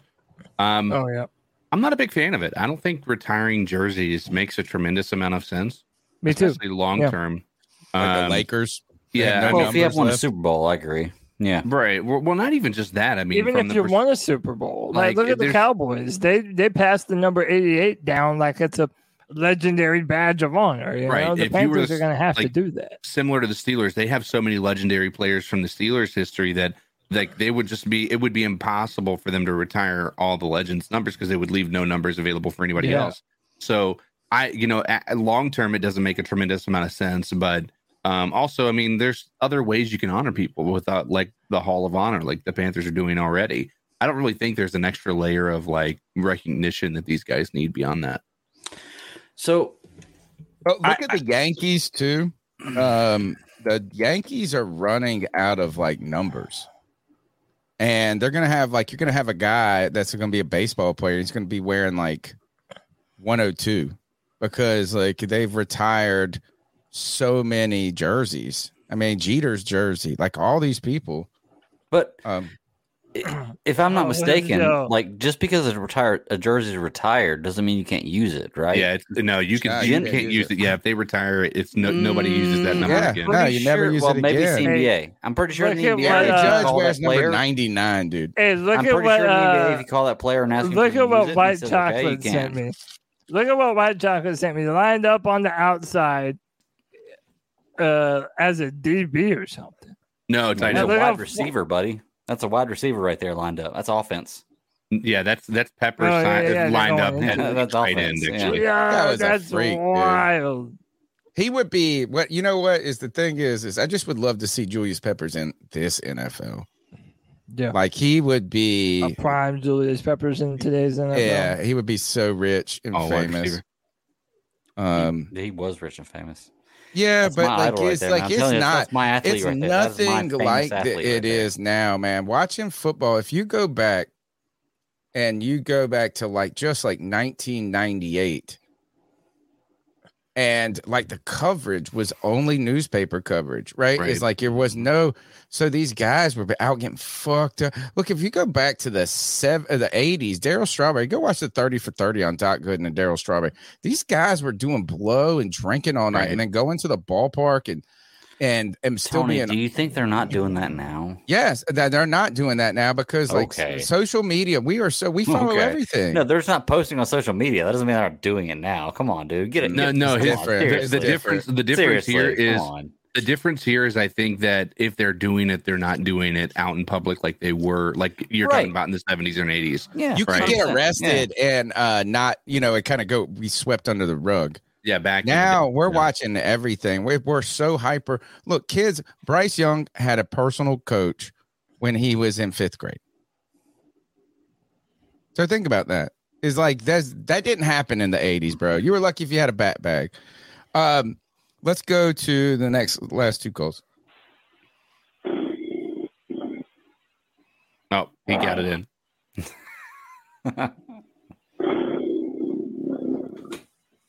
Joey, what are you doing? Stop jerking off in your room. You're gonna go blind. Okay, listen, this is Panther Pickle. By the way, listen. I'm watching I'm watching the Tuesday show, and I hear basketball. I hear a discussion of basketball. Shut the hell up. Well, I don't need no basketball talk on my Panther podcast. It's called C3 Panther Podcast, not basketball podcast, not Hornet podcast. JJ, shut the hell up and make your own damn podcast, bitch. About to make Pickle Pickle be famous. I want to see a G Baby and Pickle podcast. Oh, God. No, that would be, there would be zero breaks of people talking. Like it would just be yelling. The decibel level would be just out the roof. You would have to have somebody who moderates it that says, Pickle, you now have 60 seconds to. I know. Muting people. You're right. We would need D's to be the moderator. He's like mild mannered enough to where he could handle that, and he'd be like, "Guys, we're just here to get shut the fuck up." It's hilarious because they used to be mortal enemies. Now they're like the fucking best of friends, dude. They're long lost pals. I love it. They it. come to each other's defense at every turn. All right. Speaking of someone I will never defend, let's go back to this. Bro, I can't. This guy fucking drives me nuts. He's such a tool. Matt Rule. I put the L. This is your boy Matt Corral dropping the L on Matt Rule here. What a fucking loser. He goes on some show or whatever, interview with Pete Thamel of ESPN. Either knew or survived the purge. We've never heard of you, Pete. Matt Rule, we want to never hear from you again, but he said this. Going through the fire in Carolina was purifying fire that melts away all the impurities. Recycled line, bro. You've already taught this. We heard this stupid shit before, bro. All the hubris, all the worrying about stuff that doesn't matter, Rule said. I learned very much to worry about what matters. I have a focus and a desire in me. I watched what my kids had to go through in Carolina. We're not going to let them go through that here. What? What did they go through? Fucking losing? That's what they went through. They went through seeing him get booed at stadiums and fire Matt Rule and all this stuff. Sucked. Right. So the thing is like, fuck them kids is like everybody put this as like, I love the memes that came and everybody hit the fuck them kids. But then here, guys, is the caveat to this is there were some comments that Matt Rule, that there was confirmed reports that he was drinking a lot, potential infidelities on his wife. And when he says the hubris, man, he probably thought he was the fucking biggest shit. Right. And he turned out he was a big shit, a big fucking turd that no one cleaned up. Right. I don't feel like I don't like this with the kid thing. I feel like he's using the kid to like, look, first of all, Panther fans are like among the nicest in the fucking world. Imagine if he would have taken the Jets job. That poor kid would have committed fucking suicide by this point. Right. Yeah, he's using it as a bullshit excuse to deflect for his terrible coaching and decision making. And yeah, dude, it's like, okay. Dude, he's using it as a shield. And look, I don't deny that fans can get a little crazy sometimes, but bro, you have brought this all on yourself. Tony, I have never been pulling for a man to fail. I know. As I hate hard Nebraska. as Matt Rule. Yeah, I've never disliked Nebraska, but man, fuck them people. I hate those them. corn huskers can stick them ears of corn right where the sun don't shine. I hope they pull down their pants and run backwards through a cornfield. And dude, you know what's hilarious? Now Nebraska fans love to shit talk Panther fans like, oh, you were never shit in the NFL. It had nothing to do with Matt Rule. Oh yeah, you bunch of fucking Midwestern losers. You're about to find out the hard way, bro. What's awesome is it's just a bunch of fucking dorky ass middle class white people talking shit to each other. It's the Nebraska Carolina Panther rivalry. Oh, this is like it's like a girl fight. So right. That sounds like it's a girl fight, man. Matt Rule suck. The other part of this is, I mean, to play that devil's advocate, he might be better in college as a coach, right? Like there is a reality that exists where he comes into play and he comes into in the next 2 or 3 years, turns that program into a extremely successful, winning football team. I'm not hoping for it. I'm not sitting here saying it's going to happen. I'm just saying we've got to keep in mind he did that. He was a pretty successful college coach prior to his movement into the NFL. So it's possible that he's still able to do that. And one of our biggest critiques of him is he always seemed to have a way of coaching that was intended for college students, and not actual professionals who were getting paid to do this, who were adults and had families. Now he's back to doing college coaching. So I think he bought into himself. No. Too much. I think he says when he says all the hubris, I think that's the most telling part of this statement right here is I think he thought he was king shit, and he turns out he ain't. And you're right, CK might be better at college, but I'm starting to think he's just a charlatan. I don't even think he's good. I'm hoping so. CK, all that being said, based on success before and everything else, fuck Matt Rule. I agree. So, fuck Matt Rule. Hit a thumbs up if you like that. Just fuck Matt Rule. How about that? Hell yeah. Hit them thumbs. What do we got next? Next up, Fan Fest. Tickets go on sale Thursday. Yeah, man, y'all. Hey, hit me up. I went with Kev White Chocolate Espresso last season. They're only $5. Tickets go on sale this Thursday at 10 a.m. I'm probably going to grab a couple tickets. How they stop the aftermarket stuff? Yeah, CK saying how if you buy some, I'll buy some from you. How about that? How are they going to do that? Because I understand that selling tickets brings only order. $5. Right. No, it brings order. But there's been times in the past where someone goes up there and buys, they sell out. And then people are on the aftermarket trying to sell them for 30, 40, 60 bucks. How do the Panthers find a way, CK, between trying to bring order and structure to the ticket process, but also preventing that secondary clandestine black market of tickets? Well, I mean, one of the things that they're doing, for instance, with training camp is it's not transferable. Like if you get those, like I went on just to see, because I heard somebody say that they were selling them they were selling the training camp tickets for more.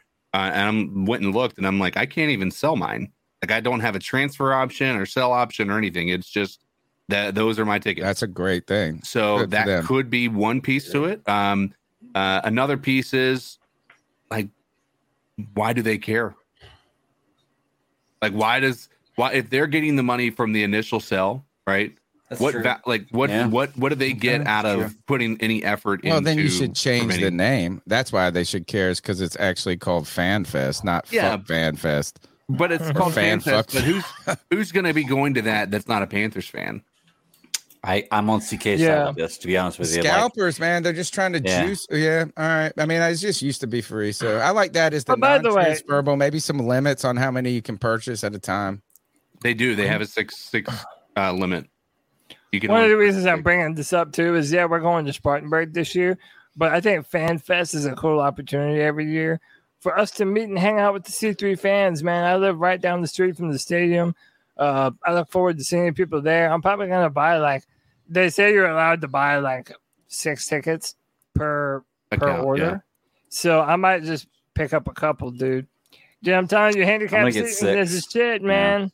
Dude, y'all might want to hang with your boy. I'm just saying. I'm going to get 6. So if C3 fans want to come, hit me up. I'm just going to say this to my boys here.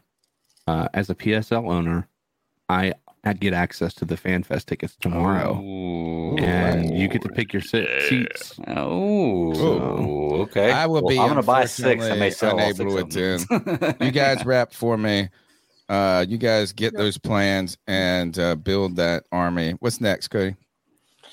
Next up on the docket, I just thought this was interesting, right? The top 10 selling jerseys of. This is the worst picture of Christian McCaffrey. No, that's why I picked that. That's why I picked it. Great one to Bryce Young either. Top selling NFL jerseys in June. Jalen Hurts, Aaron Rodgers, Michael Parsons, Patrick Mahomes, Josh Allen, Joe Burrow, Justin Fields, Tom Brady, and Bryce Young. I'm surprised by this, Bryce Young. That's surprising to me. That's awesome. I am too. It doesn't surprise me when you go on Twitter. Every other post is somebody posting their brand new Bryce Young jersey, man. So I just found it funny that right now, Bryce is pushing more weight than Christian McCaffrey. Ain't that a bitch? That's awesome. What's next? I just want to put this up. This one, if that's funny to you, this is funny to me. I thought this is a great tweet from @ThomasWorld, @ThomasWRRRLD.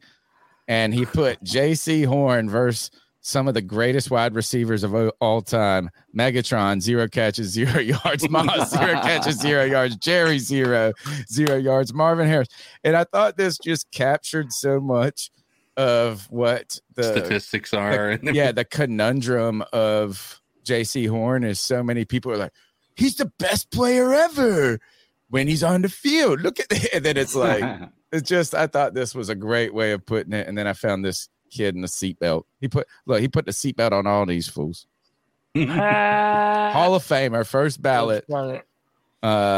Keep going. Let's keep rocking. We at the news or where we at? So we're gonna do this next time because we're crushed for time. But next Tuesday, we are going to do a all-time Panthers team. Ooh, so we're going to go through all positions. 22 positions, yeah, on that play on the field, and we're going to pick the best player at that position all time. Spoiler: John Casey, Carolina Panthers. He's the kicker, right? Well, he's not part of the 22, right? 22. Harrison Butker. We're gonna put Harrison Butker above him. You kind of have that option, I guess. All right, news next, maybe. Huh? Where are we at? News next. Yeah. Now we are okay. around the NFL, baby. Hang on, let me just so I make sure that we're sub up, official. Hit the thumbs up. Can't even find this shit. Go to CarolinaCatChronicles.com. Check out the shop tab. Buy the coffee mug. And see us down in Spartanburg. Monster Subs Thursday, the 27th. About shortly after practice, we'll be having lunch, live podcasting there. We'll be here Tuesday night, Friday night. Lots of things coming for you. Let's go around the end.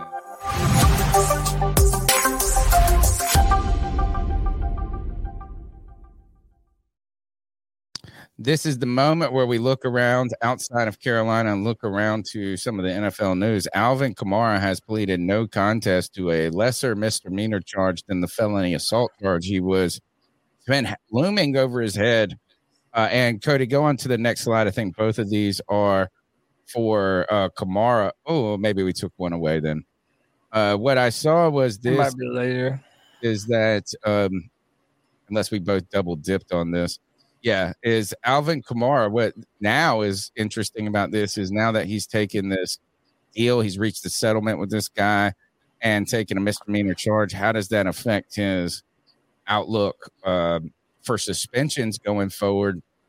He's been very low in fantasy football among selections and things like that, or is because people worried about the suspension.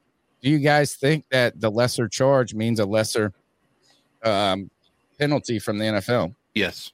Yeah, probably so. They'll probably slap him with a 4-game suspension, and then that'll be it. I don't even know if they'll get that. If they drop this to a misdemeanor, they may kind of messed up. Greg Hardy didn't even get charged. At the end they dropped the whole case. They kicked him out of the damn NFL. But that happened immediately, and then they made the decision to do that right after the accusations and all that stuff. This happened, and he's played an entire year of football since this. Yeah. All right. What's next? What is it? Justin Jefferson? Did I see that? What is this? Yeah. one? So no, this was just funny. Justin Jefferson named his top 5 NFL quarterbacks. He put his He own named quarterback. Patrick Mahomes, Aaron Rodgers, Joe Burrow, Jalen Hurts, and Josh Allen, and didn't one time mention his own quarterback of Kirk Cousins. Poor Kirk. Yeah, that's Poor Kirk. hilarious. Poor Kirk. Yeah, he's rich. Who cares?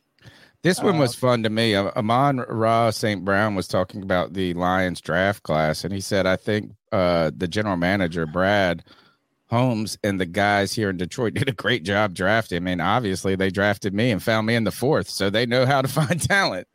I love that. Is like, I like this guy more already from that. It's like, hey, where were you guys? Where are all these other bunk ass GMs that miss me? So that was fun. What is, let's see, else going on? We've got Kamara already. Keep going with that. Yeah, we double dipped on that. Oh, this Kadarius Toney story. Have you guys heard this shit? Yes. No, what's this about? So Kadarius Toney has been arguing with New York Giants fans, and he has been fighting with them verbally. He's been publicly upset with the Giants front office for giving up on him and trading him. Then he went and won a Super Bowl and didn't, it's just a bump on the, it's just a guy on the team. He's a warm body. And so he got 2 touchdowns with the Chiefs.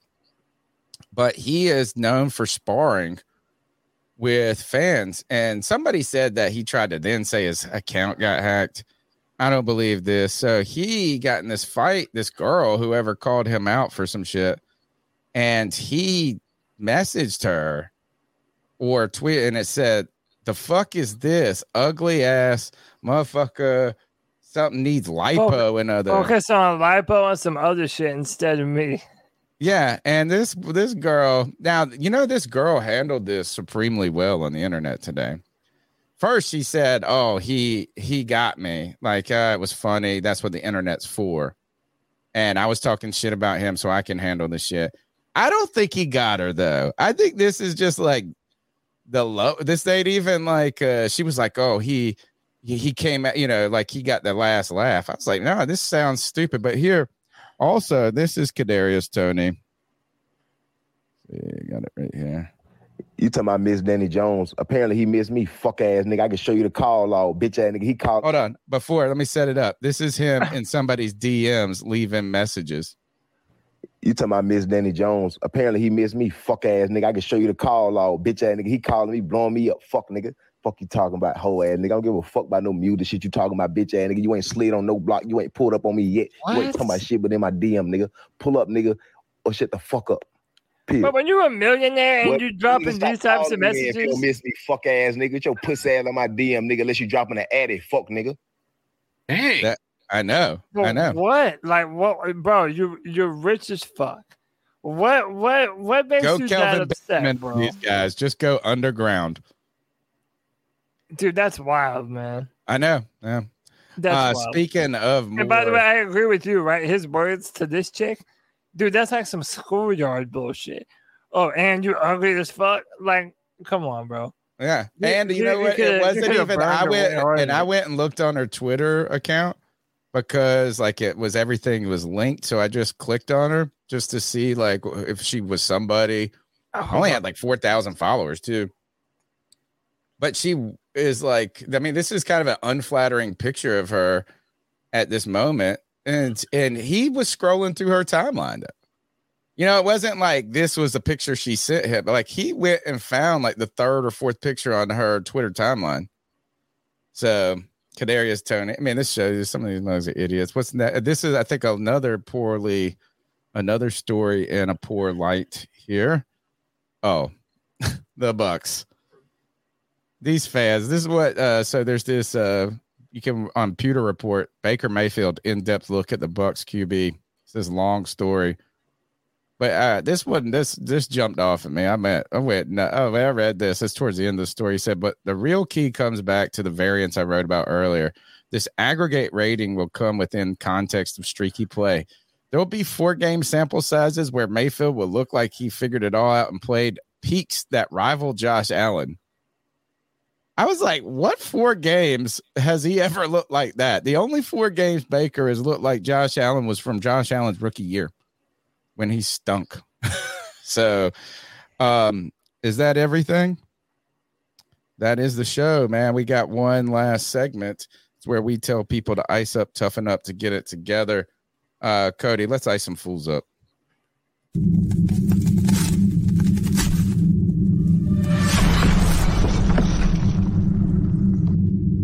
Ice up, son. Ice up.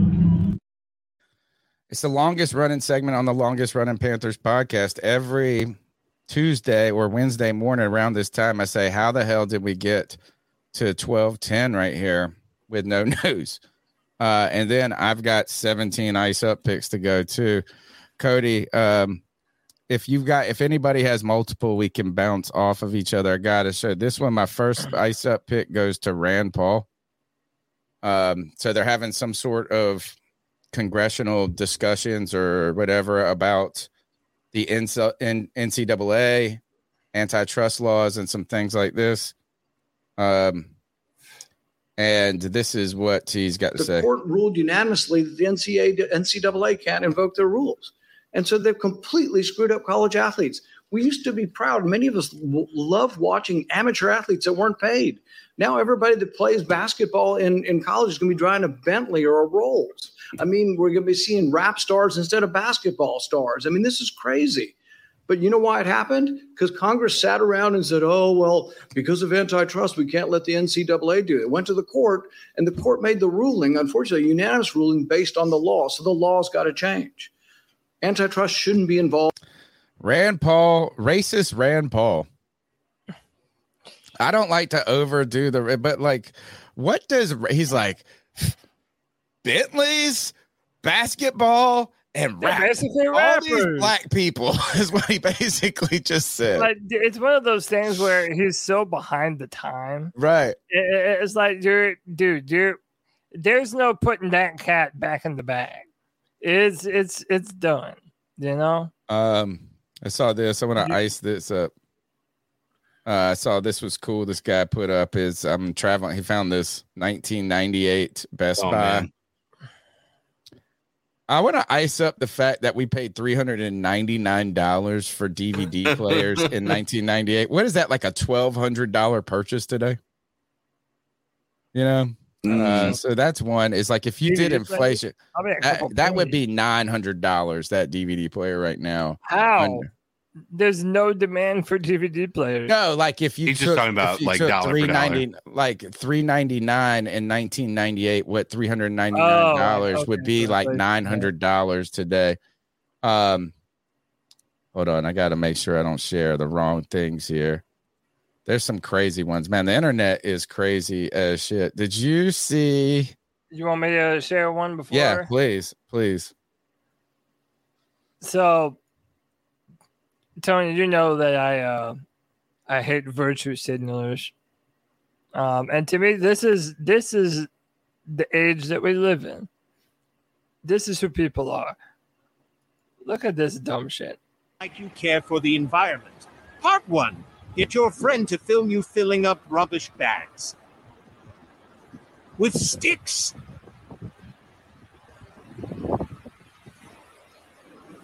And she just leaves it, doesn't she? Yeah, she's filming her the Part whole 2 now time. pull off an Oscar-winning performance of you struggling in the wind.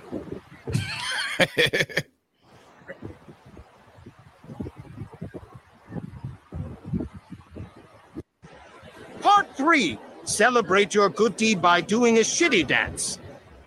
Part 4. Leave rubbish bags behind once you're done.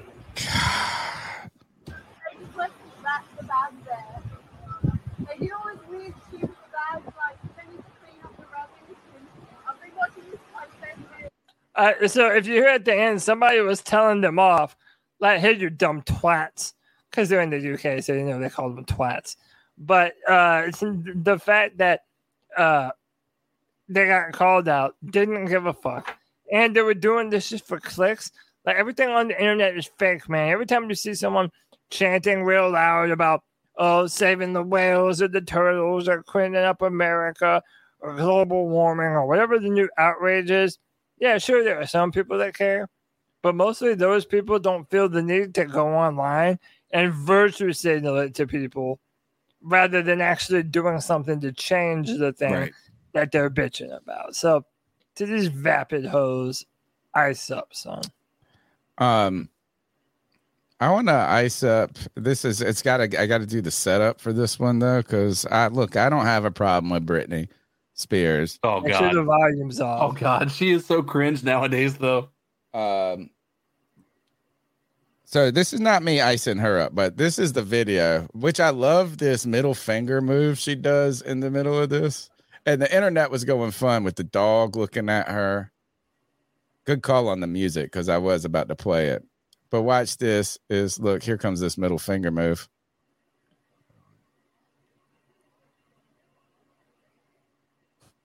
Watch it without the sound is pretty fucking wild. Dude, The dog. Everybody is interested in this dog. Like I think she might have needed that executorship. Yeah, she's like fucking doing meth right now and just having a blast. Here it is. This is middle finger move for all you haters. She hit her with the front finger, which I like. All right. So I don't want to ice up Britney. Look, if she's rich, she living her best life at this moment or living something. But this mess has got me shook, dude. And then the fact that I went on this road of like the bad internet. Oh, dude. So this lady drops this picture in here in the so you're scrolling through because the comments, I'm here for the comments, right? To this video. Yeah. And this is one of the comments right here. Is this tweet right here. I'm 58, don't see anything wrong with it except, well, she is so damn hot. I'm jealous. And I'm like, what is wrong with this shit? Like, this shit is first I was like, are you a dude? You know, I got some different questions here, but the shit gets into this dangerous place where this old lady has a OnlyFans account. And I'm not going to show it, obviously, but if you see all these nudity joints, this lady is like spamming this tweet from this one guy that has 9,000 retweets, 4,000 comments. And she's dropping her OnlyFans joint in there. And then you can't help but like look, and it's just like, oh my God, what the fuck is wrong with me? This internet. This Amanda Knight is a fucking wacko, dude. Ice up to her, ice up to what I had to see. Can you link me her profile, please? Yeah, just for it's great. No, you got to see. She's got a picture. Oh, she's got like hardcore porn up there. But then there's like pictures of her like in thongs and like she's from San Francisco. And she's like taking it in front of the San Francisco Police Department, like on the side. And you're like, only in San Francisco can this lady with no teeth make $1 million on OnlyFans. Ugh. Is she really making $1 million? Nah, I mean, no, but like it was uncomfortable. I don't know who to ice up. Me, her, who. It was awful. Dude, ice up the world. It's getting pretty sad. It was. Those are my ice up. Go ahead, CK. I have an ice up, but it's hard to put this together for like a screenshot or a video. So I'll have to kind of give you a brief narrative. I don't know if you guys are familiar with the Naked and Afraid franchise. Yes, I have one question. Why do they have to be naked? It's just a show of their be afraid. It's show of their like primitive skills or what have you. Anyway, I don't know. But so they have this. They have a lot of different versions of this. They have just the Naked and Afraid. They have Naked and Afraid XL. They have now Naked and Afraid Last One Standing, which by all accounts means that you want to be the last survivor that's still out there surviving. Right? Sounds like a hazing incident. Right. So basically it's a competition. You're not everybody. It's every man for himself, every man and woman for himself. Well, there's this one contestant who's actually playing it as it's a every man standing or last man standing contest. Everybody else has just got this mindset of I'm sharing, I'm going to give everybody everything and whatnot. But the funny thing is like they're so mad at this guy for not sharing his stuff or not like, and he's telling them like, what game do you think you're playing right now? Like we're playing Last Man Standing. I don't know what you think is happening here, but these guys are like ganging up on him, trying to get him out, bullying him like to a like the guy's a bit of a narcissist. I agree. And he's coming in there playing the way that he thinks he's going to need to play to be able to win. But they're all sharing food and all this stuff and like doing like not giving him any. And like they're all basically the way that they would go about it is they're all trying to get the resources that and so when you have 9-10 people trying to go after the resources and you're a single person, well, you're going to have a lot less resources to yourself. And they're sharing all these. Right. So he's fighting the like, but it's not supposed to be this way. It's supposed to be an every man for himself type of mentality. It's not supposed to be we're going to share this food in an effort to try to, we want to get to the end. We don't want to be this. Like have no idea. Kristen's been watching that show for the last 30 minutes. Yeah, it's a great show. I'd last 30 minutes. Oh, I'd last. Oh, okay. Yeah, I'd be like, man, why can't we just have fucking some loincloths on or something? Well, I mean, you can make it. You could make clothing and whatnot once you get there. But I guess it's just trying to give you the ultimate like survival type of mindset. But born into nakedness in the world. But when you watch, if you talk out, jam out with your clam out. Let's. I've never heard the clam out part before. But Tony, if you get since you have the same, we have the same provider of television. I would encourage you go look that up and watch it because it's a good watch. It's fun. And the guy who's by himself, like basically against this everybody in this entire thing.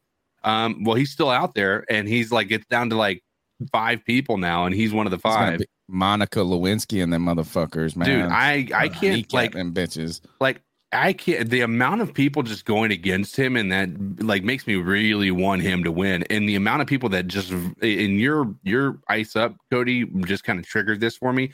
The amount of time like virtue signaling that they have on that show of like you're letting a woman sit there and be cold in the middle of the night, and like he's not letting it. He's offering to try to trade. Like, give me some resources, and he's like, what is this? Some socialist society? Like what? We're not. Like, it's a competition. It's every man for themselves. Why am I? Well, he's not good at making alliances. He needs to watch Survivor. Well, you don't need alliances in this. Your entire goal is clearly you do if the tribe. I think they're going to change it next season because it's clearly like if everybody wants to try to do this whole team up and try to like we're going to survive and we're going to make it to the end. Eventually, you're going to have to betray everybody anyway. So stop virtue signaling and acting like he's doing this horrible thing. Like your goal is to compete against the other person and take that money away from them.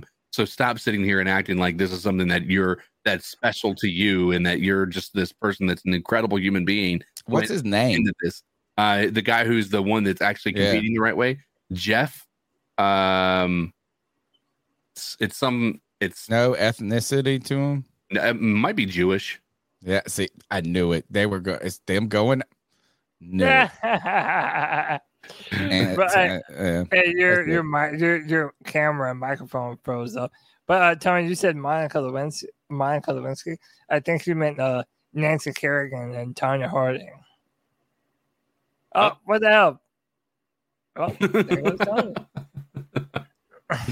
Well, he's back. That's the show. Exactly what I meant was Nancy Kerrigan. I said, you said Monica Lewinsky. What if at the end of the show you just went jizzed on everybody and you went, take that. You want to quit?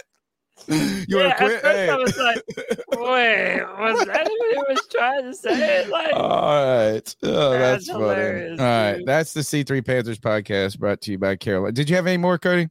Done? No, we're done, man. All right. Let's get the hell out. C3 Panthers podcast brought to you by CarolinaCatChronicles.com. We appreciate everybody listening and hanging out with us. Your time is so valuable. Smash the thumbs up button. Leave comments. Go and rate us on Spotify, iTunes, TuneIn, Stitcher. We need to get the audio podcast. Really invest a lot more into that. So if you listen on YouTube, watch on YouTube still, it can help us by going over to these places, Spotify and iTunes, really being the powerhouses right now of podcasting. Leave us a review. Give us a subscribe, hit the play, and listen to it for 60 seconds. Let's get this going. We got a YouTube, Twitter Spaces coming along. We've got a lot of things. Training camp in just 2 weeks, and we'll be down there and hanging out at Monster Subs.